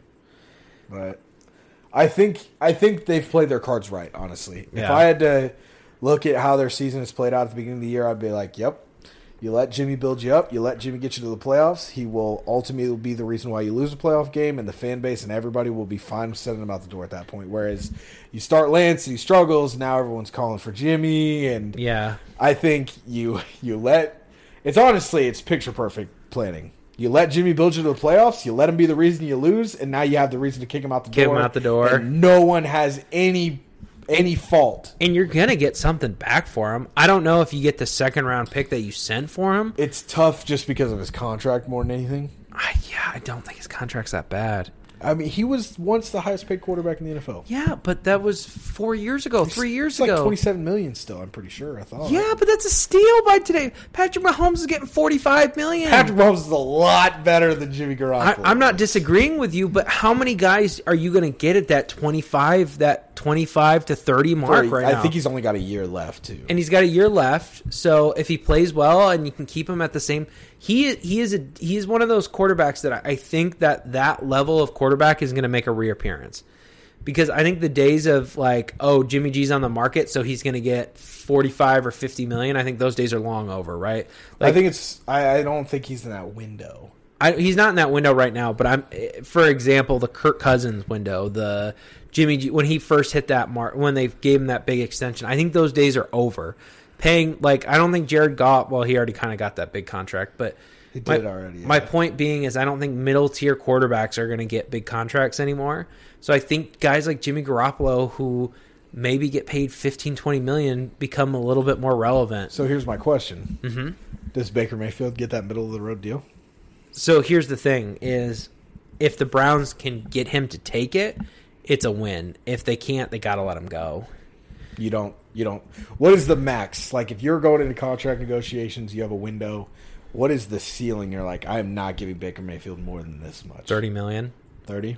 I would agree with that. It's probably in that range. Right, 25, 30, something like that. I think 30 is the realistic window. Personally, I'd like to be closer to the 25 million. I would agree, but I think you're hard pressed to try to get him to accept a deal at 25. I don't think he would take it, but if you have to decide how you're going to build your team, right? And it depends on what philosophy I'm using. If I'm the Browns, right? So if I'm the Browns, you have given him everything. There is quite literally nothing more he could ask for. So I'm not re-signing him, because if I pay him a little bit, if I pay him a lot, that team can't get much better around him. That is always and will always be the number one thing that should be brought up come contract time, is what else do you need? Right. Top 10 O-line, best 1-2 run, best 1-2 punch out of the backfield you could ask for. We paid Austin Hooper $10 million a year. We still have David Njoku. You had Odell. You have Jarvis Landry. The weapons, I think, did get a little bit overrated. Yeah, they're overrated, but you had names, if nothing else. Odell was once a top 5 receiver. Austin Hooper did have a top 5 tight end year. You can't look at the Browns roster the last 2 years and say, okay, that's not a playoff team, because it's definitely a playoff level roster at minimum. Myles Garrett, Jadeveon Clowney. Right. They drafted Greg Newsome. You have guys. Yes. So for me, I've gone, okay, this isn't good enough to win. Can I put more around him? What is the realistic possibility we put more around him? But that's quite literally where the Rams got to that point of like, we've given him Brandon Cooks, Cooper Kupp, Robert Woods. We have given him, as much as we humanly possibly can. We had Todd Gurley, CJ Anderson, who played great for a season.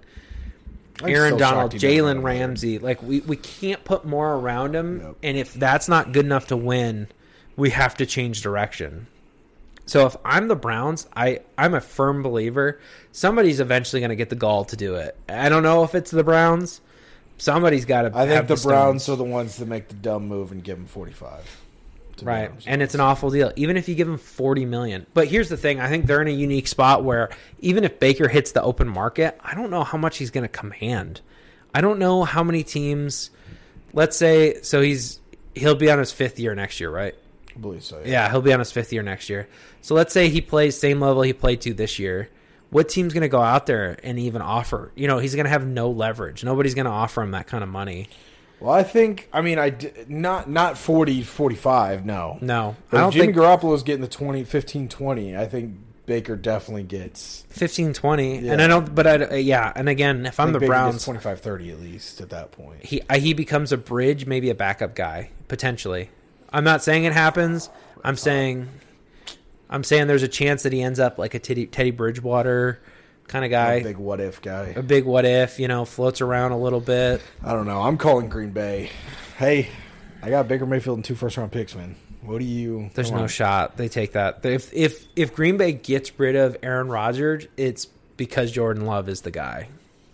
I don't think that's the case at this point either, though. I'm not saying I don't know if you want to blow up that... You can't blow up a team that's good either. That's the issue. You got to have a hell of a lot of pride. That is the situation that makes the most sense because you're like, what else can you put around him? Maybe the best receiver and the top 5 running back. Maybe that's what you put around him. And A.J. Dillon, who's creeping into the top 20, top 15 at this point as well. But you're basically just copying and pasting what you had in Cleveland with, and we said the weapons are overrated. Devontae Adams ain't overrated. I'll tell you that. No, but again, a better wide receiver, but a worse running back. That is the worst case scenario for Green Bay at that point because that means that Aaron Rodgers wants out and there's nothing you can do about it. There's no way Green Bay takes Baker Mayfield back. I promise you. I don't know because I don't know if Jordan Love's the guy, but I don't think that's a team you're willing to let's draft a guy and develop him. So here's the God's honest truth. Here, the way it's going to be going forward is like the Jared Goff situation. The Lions got an extra first-round pick because they took the Jared Goff contract. Yeah. It's going to be... And what has Houston said over and over again? We don't want a quarterback back. We don't want Tua.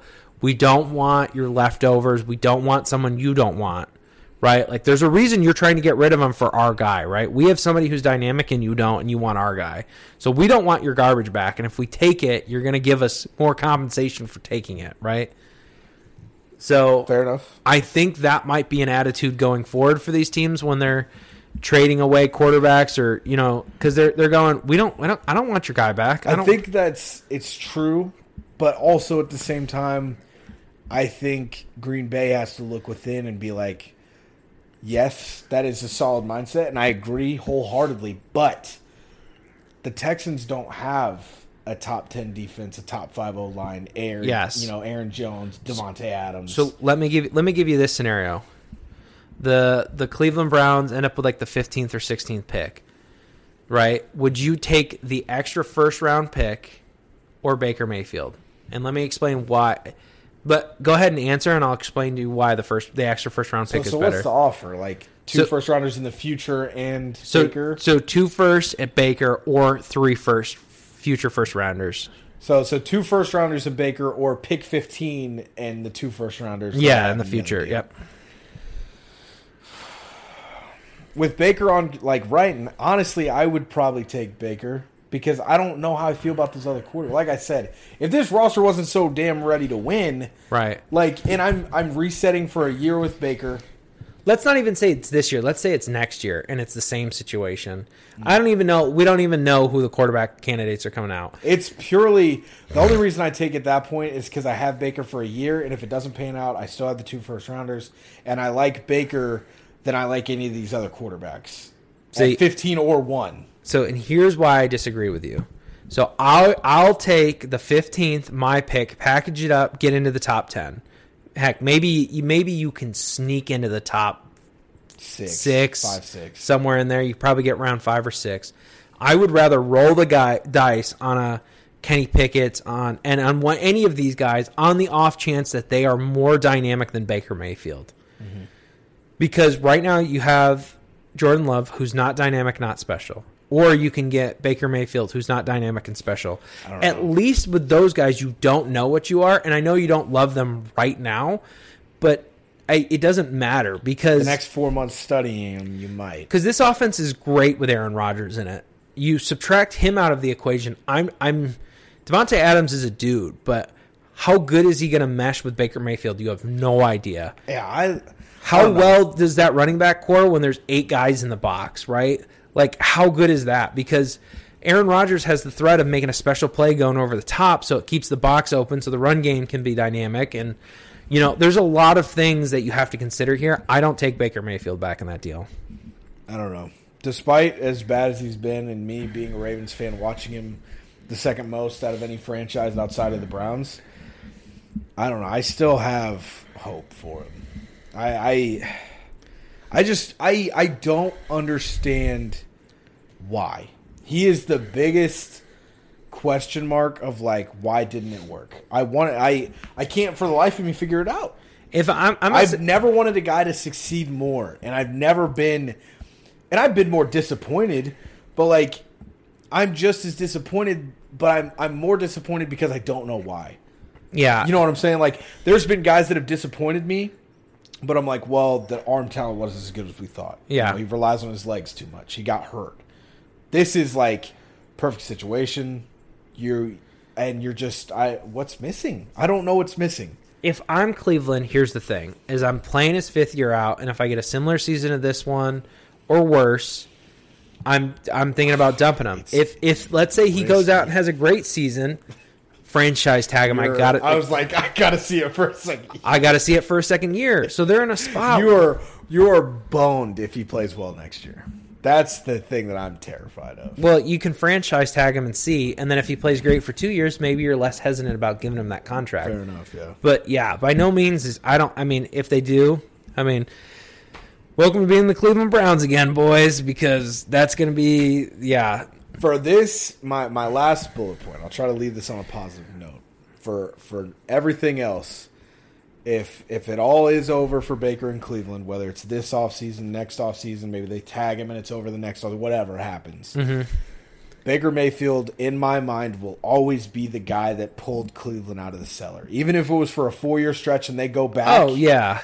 There was a void of 20 years where Cleveland football was as relevant as it ever has been. Mm-hmm. And, they built a team up around him. And, that was the guy that captained the ship. Totally get that. Yeah, Mark Sanchez did that for the Jets, and the only thing he's remembered for is the goddamn butt fumble. So that's true. Baker doesn't have his butt fumble. He doesn't yet. There is time. Yeah. There's his time.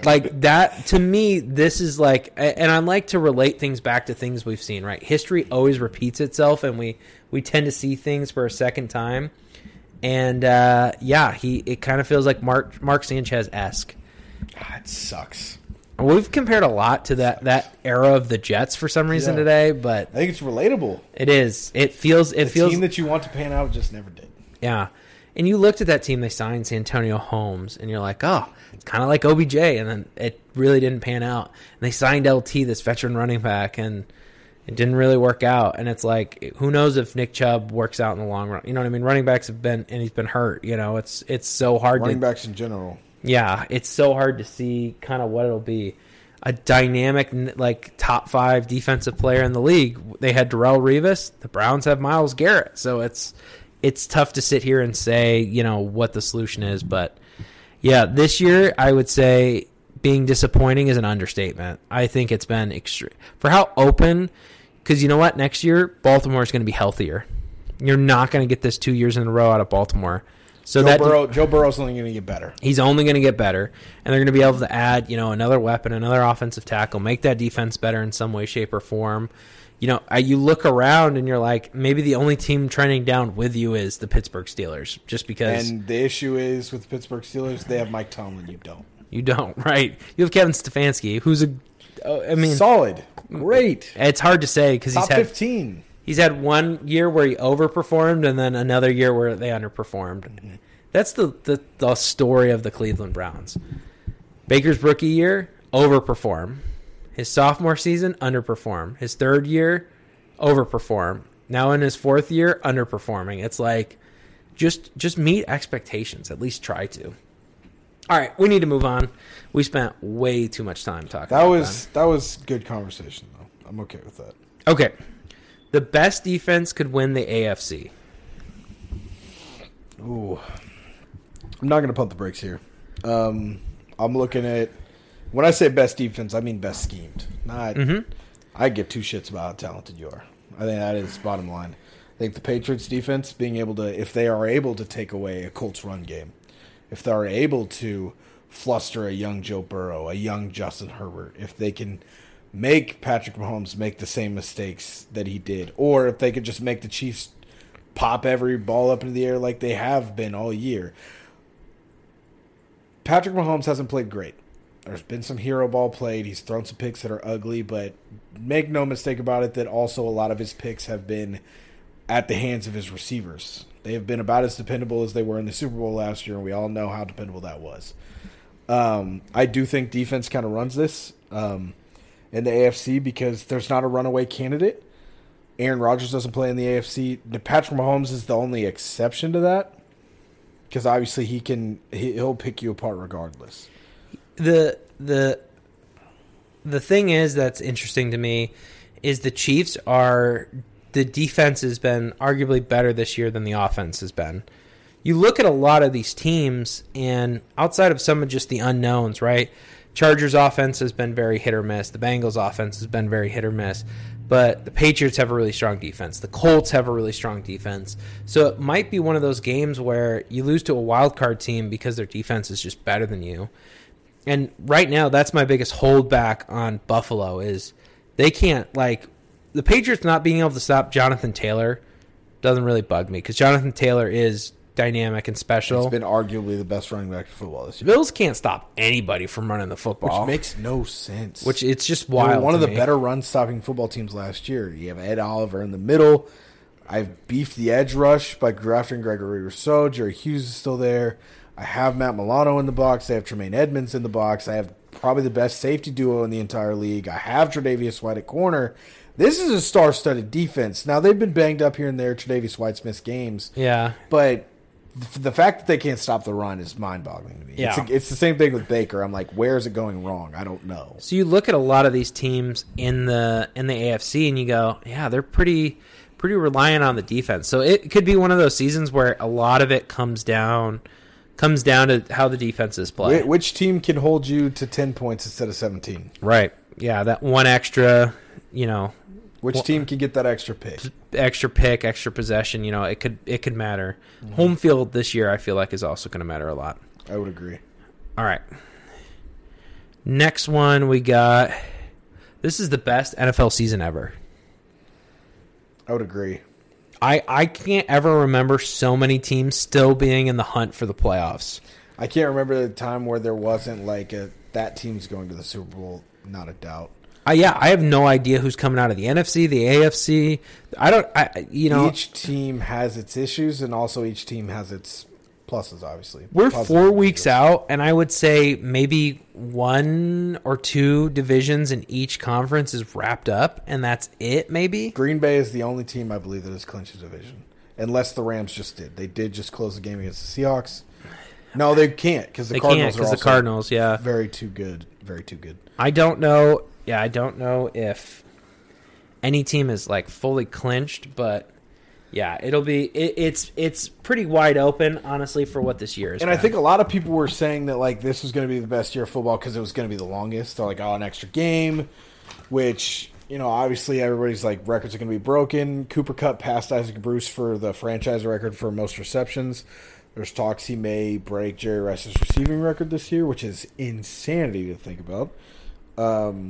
He possibly could have 2,000 receiving yards. So, like, it's been a fun one statistically, individually, and overall, team-wise. It's just the ups and downs. The race in the NFC East is going to be crazy. The NFC West has been good. The AFC North has been good. The AFC West has provided its qualms. The Patriots are winning football again. Yeah. The Packers are dominating as usual. That's been kind of the only one that's normal. Detroit's as bad as they always are, but somehow they're winning football games late against late in the season. Teams. And it makes I'm like I care about Detroit football all of a sudden. Right? I'm like, what is happening? They are like people were probably circling them early on and being like easy win late in the season. Not anymore. Like they just beat arguably one of the best teams in football right now. It's to the point where like I see Detroit on my schedule the last 3 weeks, and I wouldn't say I'm scared, but in terms of is this a trap game? That's probably the biggest trap game of all right now. Right now, there's 5 teams eliminated from playoff contention. It's the Jags, Texans, Jets in the AFC, the Bears, and the Lions in the NFC. Mm-hmm. The Giants could still make the playoffs at 4-10, which is absolutely insane. Insanity. That it's not over for them yet. Are they the lowest win team? Still have a chance to make it? Yeah, they're 4-10. I don't know how the Bears are eliminated at 4-10, but the Bears just got bounced this last weekend with the loss to the Vikings. The Eagles are 1 game out of the playoffs right now. Minnesota's in the playoffs. Like it's they just lost to They just lost to the Lions 2 weeks ago. Right, they're in the playoffs. It's crazy. It is absolutely insane. I would agree. It's been the best year of football in recent memory, at least. For the next one, I'm going to pose this one as a question rather than like a statement that you react to. Mm-hmm. If you're the Jags, are you taking offense or defense with the first overall pick? Most likely the first overall pick. If they were to get one. The 2 DNs are the most talked about right now, 1 and 2. It's very tough. But in general, let's say there's a tackle up there. Like, what would your philosophy be? Would you... If I have the number 1 overall pick, and there's the generational talent at any position, which position am I drafting? Mm-hmm. I am going running back. No, that's a joke. Oh, okay. They did that last year. They checked the box last year. Yeah, that didn't work out. I am most likely going tackle, I think. I agree. Protect the investment, man. Now, I'm not reaching because the talent is there at defensive end. I know how talented Aiden Hutchinson and Kayvon Thibodeau are. And we could definitely use the juice to the pass rush on the other side of the ball. But I do have Josh Allen, who's been an animal all year. It's not a necessity. Yeah. So if I can not reach by more than 5 spots or so and protect my last year's number 1 overall pick, I am 100% taking. I'm doing what I should have done instead of drafting Travis Etienne last year. Can you imagine if they would have taken like Tevin Jenkins at 25, and then they double down and take another tackle this year? Or it frees you up. Now you can go take the defensive end. You don't have to worry about it. And have a big duo on that opposite side of the ball. It just it was really weird because I saw more teams make the right move, but also the team that needed to make the move more than any team was the team that took Trevor Lawrence, and they didn't do it. Yeah. Justin Fields got a tackle in the first 2 rounds. Tevin Jenkins went in the second round. He's been great. Elijah Vera-Tucker, Zach Wilson got his guy, his guard/tackle. He could do it all on the Jets' offensive line. The Chargers went and invested in Rashawn Slater. He's been a stud for Justin Herbert. The Lions don't even have an effing quarterback yet. They took Penny Sewell to protect Jared Goff going forward. And it's worked out pretty decently. I believe he's allowed 1 sack all year, and they flipped him from left to right. I know. I don't understand why they moved him to right tackle ever, but he's been hurt a lot too. Well, yeah, Taylor Decker became healthy, and they're like, "Oh, he's our left tackle." I was like, "You better fucking slide Taylor Decker's ass over there and make that guy your franchise left tackle." I think the exception of the rule of taking a weapon over like a defensive guy or offensive line was last year, where Joe Burrow was like, "This is my guy. We played college ball together. We played college ball. We put together one of the greatest college football seasons of all time together." Yeah.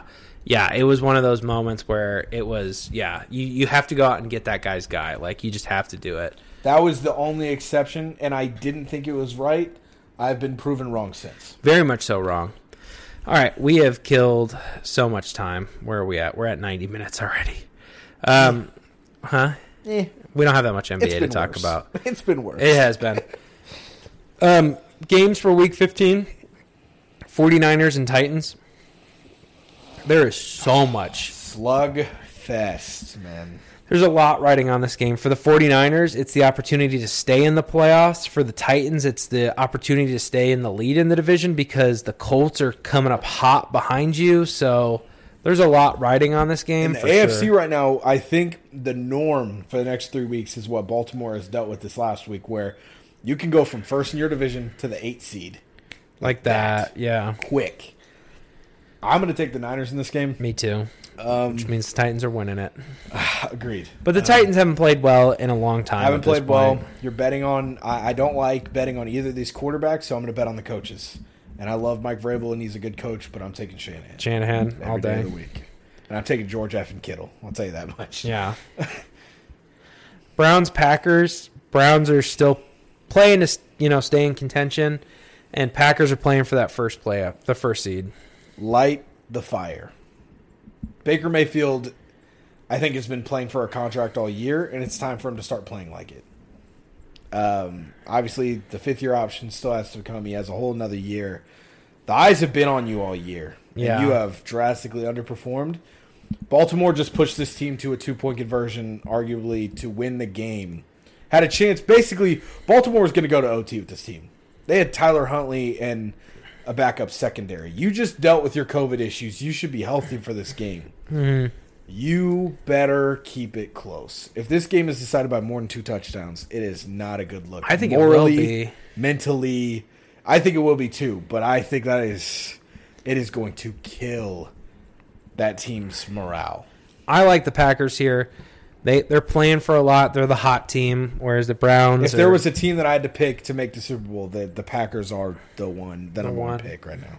And I think, again, we talked about this 2 weeks ago, there is home field advantage exists this year. Playing in Arrowhead is huge for the Chiefs. Yes. So we all know what the weather is in Lambeau in January. Yeah, Lambeau. Not a fun place to be. You really don't want to go to Gillette either in January. Agreed. So, next game I got Colts-Cardinals. I'm going to go with the upset here. I like the Colts here. They feel like a hot team. They're riding, kind of coming off a wave after beating the Patriots. They just beat the number one in the AFC, and the the Cardinals just fell to the bottom seed in the AFC. So the question becomes here is, do the Cardinals stop the slide or do they continue it? Really, is what this game comes down to. Are you betting for a bounce back or for a continuation? Yeah. I'm mad you picked the Colts because I wanted to pick the Colts too. I'm going to take the Cardinals here. My gut says the Colts. But for some reason, I have a feeling this Cardinals defense is going to come up. And I don't think they're going to stop Jonathan Taylor by any stretch of the imagination. But I think this team is good enough to keep it close late. I think it could be interesting. They're going to force the ball into Carson Wentz's. I think they do what New England wanted to. And they don't stop Jonathan Taylor by any stretch, but I believe that they are going to force errors. I see a 1 to 2 interception game from Carson Wentz here. The reason that I think your mindset is close to right, I think the thing you're missing is I think the Cardinals offense has enough dynamic firepower to force it to be a high-scoring game, and in that case, they're going to have to throw the ball. Yeah, and if you're going to force, they're not going to force Carson Wentz to throw the ball because of their defense. It's going to be because of their offense. This team could go up by 10 points very quickly, and then all of a sudden, Carson Wentz is not in a very comfortable spot where he's got to throw the ball. Agreed, yeah. Ravens versus Bengals. Man. Lamar should be healthy. Should. I'm still going Cincy here. It's been an ugly end of the year. And Baltimore will keep it close, I'll tell you that much. I think they could trot Justin Tucker out as a starting quarterback for the entire game, and this game will come down 9-6. 9-6. Score. I like the Bengals here too. I just don't. I think the Ravens are so depleted, and they tried to make it stretch through the middle part of the season, and it just feels like it's run out of gas. Make no mistake, it will be a slugfest. Yeah, it'll be a good game. Proved, no matter who's putting that purple jersey on, at the end of the day, no blowouts are to be had in Baltimore. Whether they are on the winning side or the losing side, games do not be decided by more than a touchdown this year. I'm going to go look. I'll tell you how many games have been decided by more than a touchdown when it comes to Baltimore. I think the one off the top of my head is Cincy the last time we played, actually. So you have the 6-point loss to the Raiders. You have a 1-point win against the Chiefs. 2 over the Lions. They did blow out the Broncos 23-7, but not huge. 6-point win over the Colts. They did blow out the Chargers 34-6. I forgot about that. Bengals 41-17. By far and away the ugliest loss of the year. And that was one since he was hot. People were talking about him being the number 1 seed in the AFC. And that was also right after Baltimore knocked off the other hot team in the AFC in the Chargers. The 3-point win in OT against the Vikings. A 12-point loss to the Dolphins. 3-point win against the Bears. 6-point win against the Browns. And then the ever so ugly 1-point loss to the Steelers, 2-point loss to the Browns, 1-point loss to the Packers. When you look at their combined last 5 games, they have lost by 5 points, and the 2 before that they won by 9 points. Jeez. So they're 3-2 in their last 5 with a point differential of plus 6. Nuts. Yeah, that is crazy. That is absolutely insane, actually. I think all of these games are going to be good. There's going to be a lot of meaningful football played in these last couple weeks. So if you're someone who normally tunes out the end of the season, don't be this year. We didn't even talk about the NFC East. There's going to be a lot of 1:00 games on a Saturday or a Sunday that are going to matter. Thursday Night Football might even matter now. Yeah. Because we all know that they love putting the NFC East on Thursday night. Thursday Night Football. Pats versus Bills is another close one. I'm so torn here. I feel like the Patriots want to make a comeback, a bounce-back win. It'll be in Buffalo this time, I believe, if I'm remembering correctly. It was in Gillette last week. It was in Gillette last time, 2 weeks ago. So I think it being in Buffalo is going to make it interesting. I don't know what the weather's supposed to be. I know normally it's pretty snowy in that part of upstate New York and western New York there. I think it's very weather dependent. I think if it's cold and snowy, I think the Patriots have that advantage again. I think if conditions are, 40s, low wind, it might be a game for the Bills to come back and make a statement win and just say pow. So I don't know. This is going to be a tough game. This might be one of those games where I'm scared to pick Patriots for you because I feel like we both pick Patriots and they lose. I really want to pick Bills here just because I feel like they have more to come out and prove than the Patriots do right now. I would agree. But I don't think that loss with the Colts is going to sit very well. Bill Belichick very rarely loses back-to-back games, and it's super rare for him to lose coming off a bye like he did against the Colts. That's like super, super rare. Yeah, good coaches don't lose after bye weeks. Yeah, but to be fair, the Colts were also coming off a bye week, so it was kind of like a scratch when it comes to bye weeks there. Very, very weird situation. It's not like you have the advantage there. So I don't know. I think this game could go either way. I really don't want to pick. If you're going to force my hand, I'd pick Buffalo. I'm gonna run with New England. New England? Okay. Like I said, I'm a bet on the coach in the long run. All right, that's Billy B. That's all we got as far as NFL goes. We got a little bit time to talk about the NBA. 15 minutes or so. Bring it on. All right. First headline we have is Kyrie comes back. So Kyrie's back for part-time. Yeah. He will play in all away games. He will be allowed to practice with the team at home. I think that was another one that when we talked about it last week, that being a potential scenario, like the day the episode came out, I think or the day after is when they announced that Kyrie is going to play. I don't know. For the Nets, I think it makes too much sense. I think it's weird if he's allowed to practice at home, why he can't play games at home. I guess maybe with the fans and everything being in the building. Well, they don't play in New York City. That's very true. Or I'm sorry, they don't practice in New York City. So the rules are inside the city limits. So with them practice, I believe they practice in New Jersey. So I think with him being able to practice, it makes a big difference. Fair enough. Yeah, obviously, I mean, James Harden and Kevin Durant have been getting it done by themselves. Yeah. So far, I think adding Kyrie is only going to help, obviously. And I think it just makes it tougher when the Nets come to town. Make no mistake, there will be a rough patch. There always is. I think it's better for them to do this now than them to make this, this decision in the playoffs, because there will be a 5-game road stand where you'll see them go 1-4, 0-5 even, because the chemistry's all off. Yeah, the chemistry off the court rarely changes, but on the court, these two guys have gelled very well. Kevin Durant and James Harden have found the rhythm.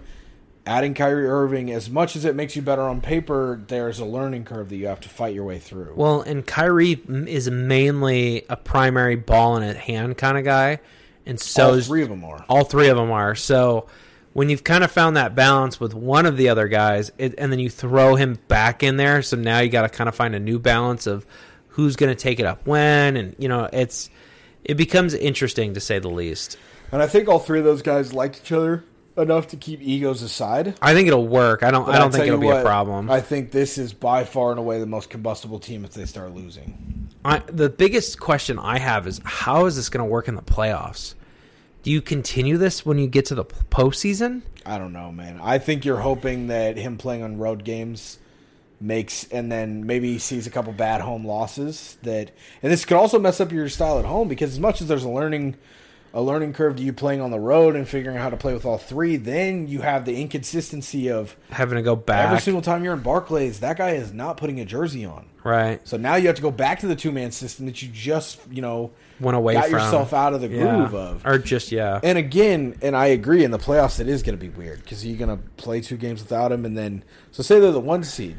So you play through, you're the 1 seed, you get 2 games at home, you go down 0-2, but then all of a sudden you're able to tie it back. You go to Boston, and he's able to play for 2 games, and then then you're back at Brook. It's, I don't know. It's going to be weird. It's a weird dynamic. Welcome to 2021/2022. Shit gets weird. The biggest thing that I'm honestly worried about is the whole ordeal is Steve Nash's ability to manage this situation. Welcome to your first head coaching job, kid. I know. And I don't think I didn't think he did a great job last year, honestly. I thought he was rather disappointing. It felt like the team was being run by KD. Yeah. Which I normally don't have a problem with, but you don't hire a guy like Steve Nash to let a player run it.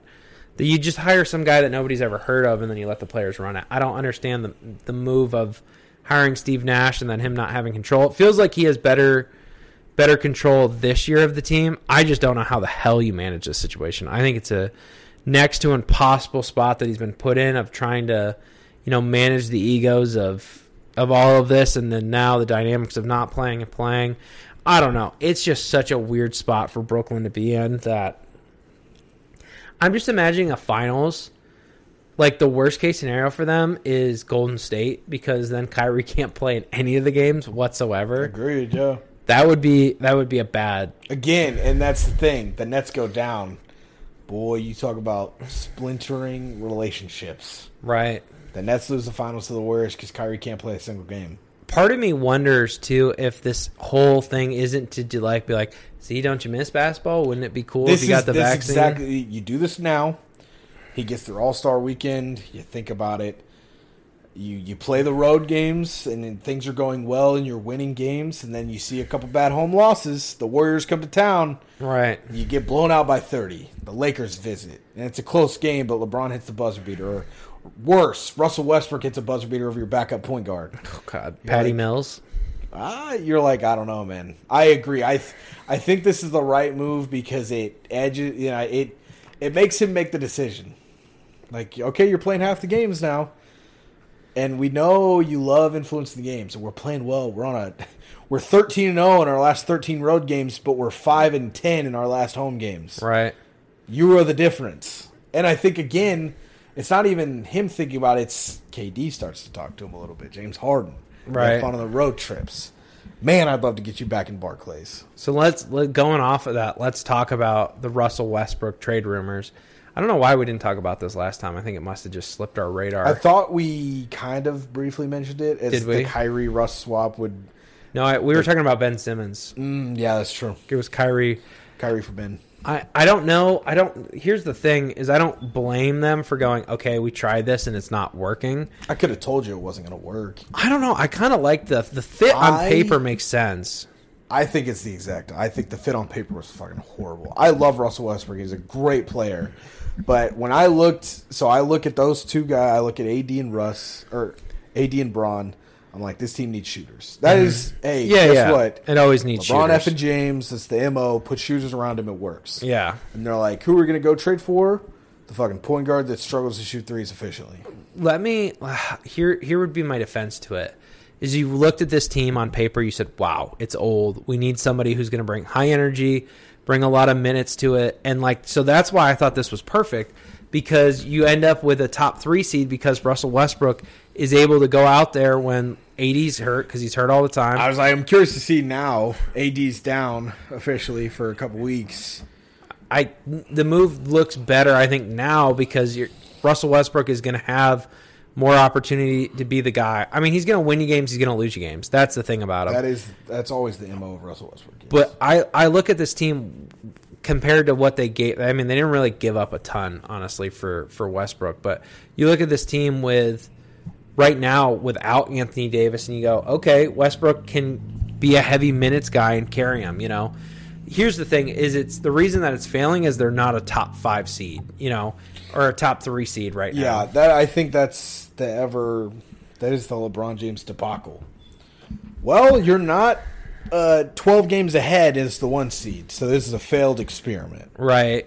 Well, that's the thing is if I'm the Lakers and I'm in a spot where are they right now? They're the 7th seed. So if they're the top 3, looks genius, right? Yeah. Because you get home court advantage for most, if not all, of the playoffs. You're putting yourselves in a good position when it comes to playoff team. You can rest. AD, you can rest LeBron when possible, things like that. Come into the playoffs fully healthy. But the problem is you're probably going to still be a 6 or 7 seed and have to play in the play-in games and deal with all that nonsense. So I don't know. They've worked themselves into a corner because I also think it's very weird to try to trade Russ at this point. What do you get? That's the other thing I've kind of wondered. You're not going to get a Bradley Beal. You could, but you probably have to give up more at that point. I don't think you're willing to sacrifice depth at this point either. Yeah, you can't give up depth. What do you get back? Younger? Ben Simmons, which is just a 6'10". I don't think they do that deal. Do they? There's no way. If you're Philadelphia, you take Russell. It's one of those deals where you're like, which side has to add? Lakers, 100%. You think the Lakers do 100%? Yeah. What do you get out of Russell that's so much better right now for the 76er team? He'll play basketball in Philadelphia. Yeah, that's true. I know that's a very small thing, but I don't think it makes any sense. I really don't. It also comes down to what are the other offers on the table at that point. I mean, if Russ is the only thing that comes around come All-Star break, I don't think he will. I think are you going to sit this whole Are you really willing to just sit on this Ben Simmons thing for this effing long? I don't. Yeah. If trade deadline comes and goes, and that's the only trade offer on the table, are you willing to sit a whole nother 4 months and wait to the offseason to move this guy? I think I am. If I'm Philly, I have nothing to gain and nothing to lose by it. Yeah, again, it's a very weird spot. I have no idea. Actually, that's a lie. You have nothing to lose and everything to gain. Ben Simmons is young. He's an up-and-comer. He's a great defender, great rebounder. A team is going to stick him at power forward, man, and I promise you it's going to work. I don't know. Maybe it's a 3-way trade that ends up, making something happen here. I don't know. I have no idea what the answer is. I don't look at any team and go, yep, I'm trading for Russell Westbrook. Except the New York Knicks. Ooh. The problem is, I was like, what the hell do you give up? What do we give up? You can't. I mean, RJ Barrett's. Yeah. I wouldn't say failed first-round picks, but disappointing. Not success stories. No. Obi Toppin. Obi Toppin's. I mean, it's too early to make an announcement on Obi Toppin. It's also very weird because he's not starting. RJ Barrett this year has regressed greatly, and that's been very disappointing. I loved RJ coming out, and I think the biggest thing, if people ask me, they're like, "What do you think of RJ?" And I'm like, being a Knicks fan originally, and Just pick a side, dude. I'm so tired of you being a Heat/Knicks. I think I am a Knicks fan. I think I'm back. Okay. To be honest, I just need you to be whatever side. It's gonna kill Bryce to hear it, and it's gonna be surprising to a lot of guys. But I just need you to be on one side of the fence. I've refollowed them on Twitter and Instagram. I was hoping somebody would be like, "Oh." I was waiting for the reporters to break the story. They didn't for some reason. Yeah, I'm shocked that didn't come out. The thing with RJ is that, like, he has the mentality of a top player, but I remember watching a game where in Ohio for the draft, and I was watching a game where on the way back from the draft, or somewhere, going back to Bryce's apartment, and I had the game on my phone, and they're like, what do you think of RJ? They were talking to me about the game, and I saw or maybe this wasn't the draft. I don't remember when this was. Maybe it was a clip. I don't know. But they're playing somebody, or they're playing the Suns. Devin Booker has the ball. And somebody was guarding, I think D-Rose, somebody was guarding him, and he comes up behind and, like, calls for the switch. He's like, I got him. That's just something that a top player does. That's a Ben Simmons, Russell Westbrook, Kobe Bryant type move. Like, right. I'm the top defender on this team. That's their top offensive guy. I want him. Give me the island. And then Devin Booker just absolutely fucking destroyed him. Like, right. Little whoop-de-doo spin post fade and just killed him off the glass. And I was like, that's the issue. Is that he has the mentality, and I like the way that he's calling the shots, but he is not following through on them. So the problem with him last year needed to be a stepping stone, not the ceiling. Agreed. So let's this year shooting 40% free throw or field goal percentage, not bad, not great Could be a lot either. better. This year from 3-point, he's dropped back down to 35% versus last year shooting 40%. Not really what you like to see. Yeah. Yeah, and then defensively this year, too, it's been rather disappointing. Off to a slow start when it comes to that. I don't know. It's just, you wanted it to work out. You really do, right? Like, I'll tell you what, he's going to be one of the higher-level role players in the league, but definitely disappointing for pick 3. Yeah. I mean, for the guy that got drafted after Zion and Ja Morant, that's rough. He hasn't had a season where he's averaged more than 20 points. His peak is 17.5 points a game. Like I said, for a role player, not awful, but that's a guy that's going to come off the bench and be in your rotation. That is a stud for a rotational player, but not what you're looking for at pick 3. And not for a guy that's averaging 35 minutes. Like, that production is awful. True. And not a guy that I'm willing to be, not a guy that I'm willing to receive as the key piece for a Russell Westbrook trade. I looked at his plus. What do you think his plus minus is? I was shocked when I pulled this up. It's negative, isn't it? Oh, it's negative. Negative 18? No. Is it worse? Negative 83. No, that's historically bad. Oh, that's in the previous game. Okay, that is not. Okay, yeah. That is not for the one season. game, that shows you how fucking terrible that game was. Oh, okay. But I was like, no way he's averaging minus 83 for this. That was the last game I was like, that in. is the worst season in NBA history. I'm not sure how to pull up someone's plus minus for the season. Minus 83. That was for the last game. I thought that was for the season. I was like, holy shit, that's bad. Yeah, that's really fucking bad. That is. Is that even a stat you can look at? I think historically bad isn't. I'll try to see if I can pull it up here. But yeah, I mean, rather disappointing. I mean, at least he plays more than Zion, so there's that. He's not hurt, I guess. He's not hurt all the time. Yeah, I don't know what the Knicks give up in order to make that happen because, I mean, Kemba Walker has been a failed experiment to this point as well. But I don't want to spend too much time talking about the Knicks. They're not very relevant. There's not much to talk about. As of now. We are pretty tight on time, so we'll just jump into the question of the day. We talked about some random NBA stuff. Here's what it is. All right, pick one player to start your team with right now in their current age, everything like that. Ooh. So their current age, I just pick a player. So you're not picking LeBron, he's too old. You'd get him for too short of a time.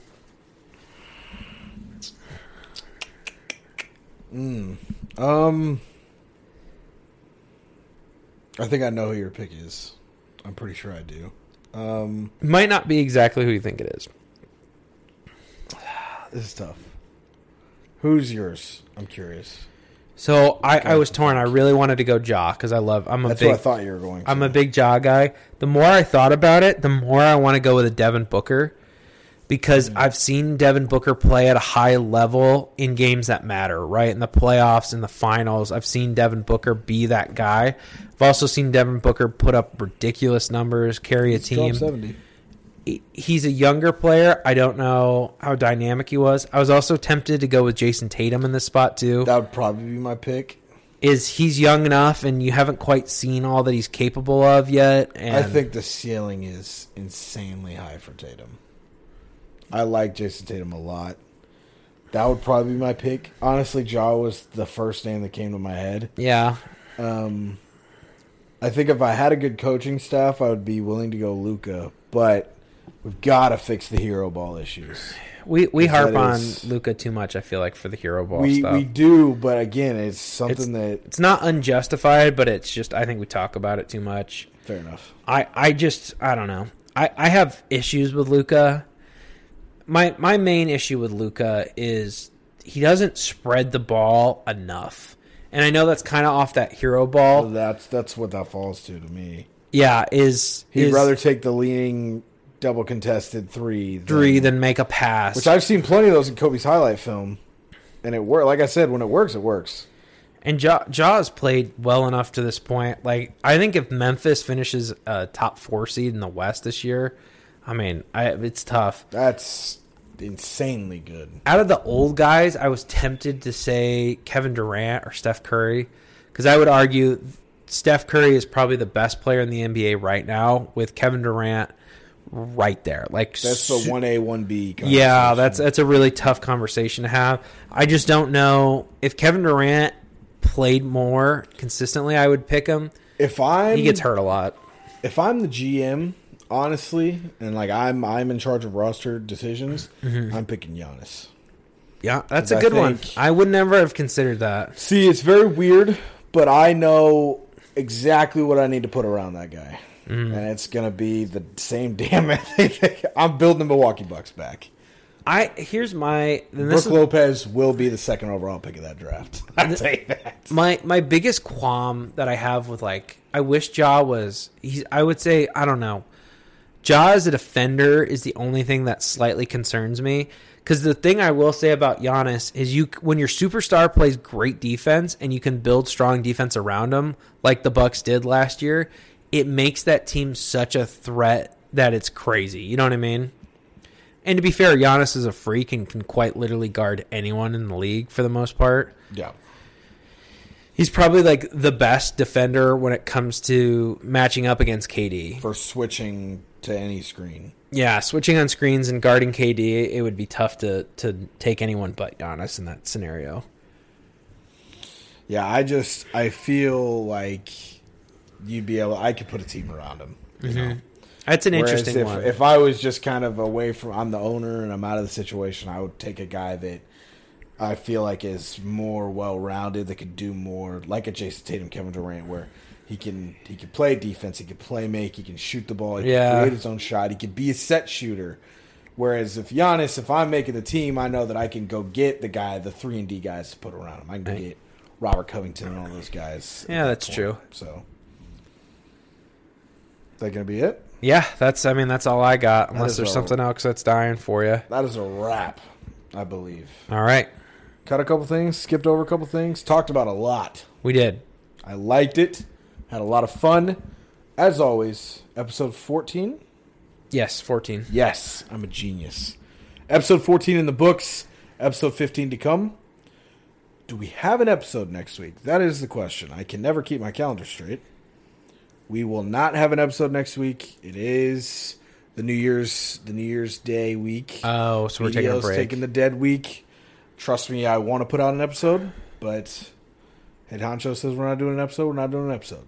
So we're going to take a break next week. When we come back, obviously rounding up, trying to catch up from everything. All the division races are going to be a lot tighter coming down the stretch. We'll have college football playoffs for you as well. The NBA will start to round out, heading towards All-Star break within the month. So a lot to talk about and a lot of exciting sports to come. So with that in mind, have a Merry Christmas, have a Happy New Year, and we will see you guys on episode 15.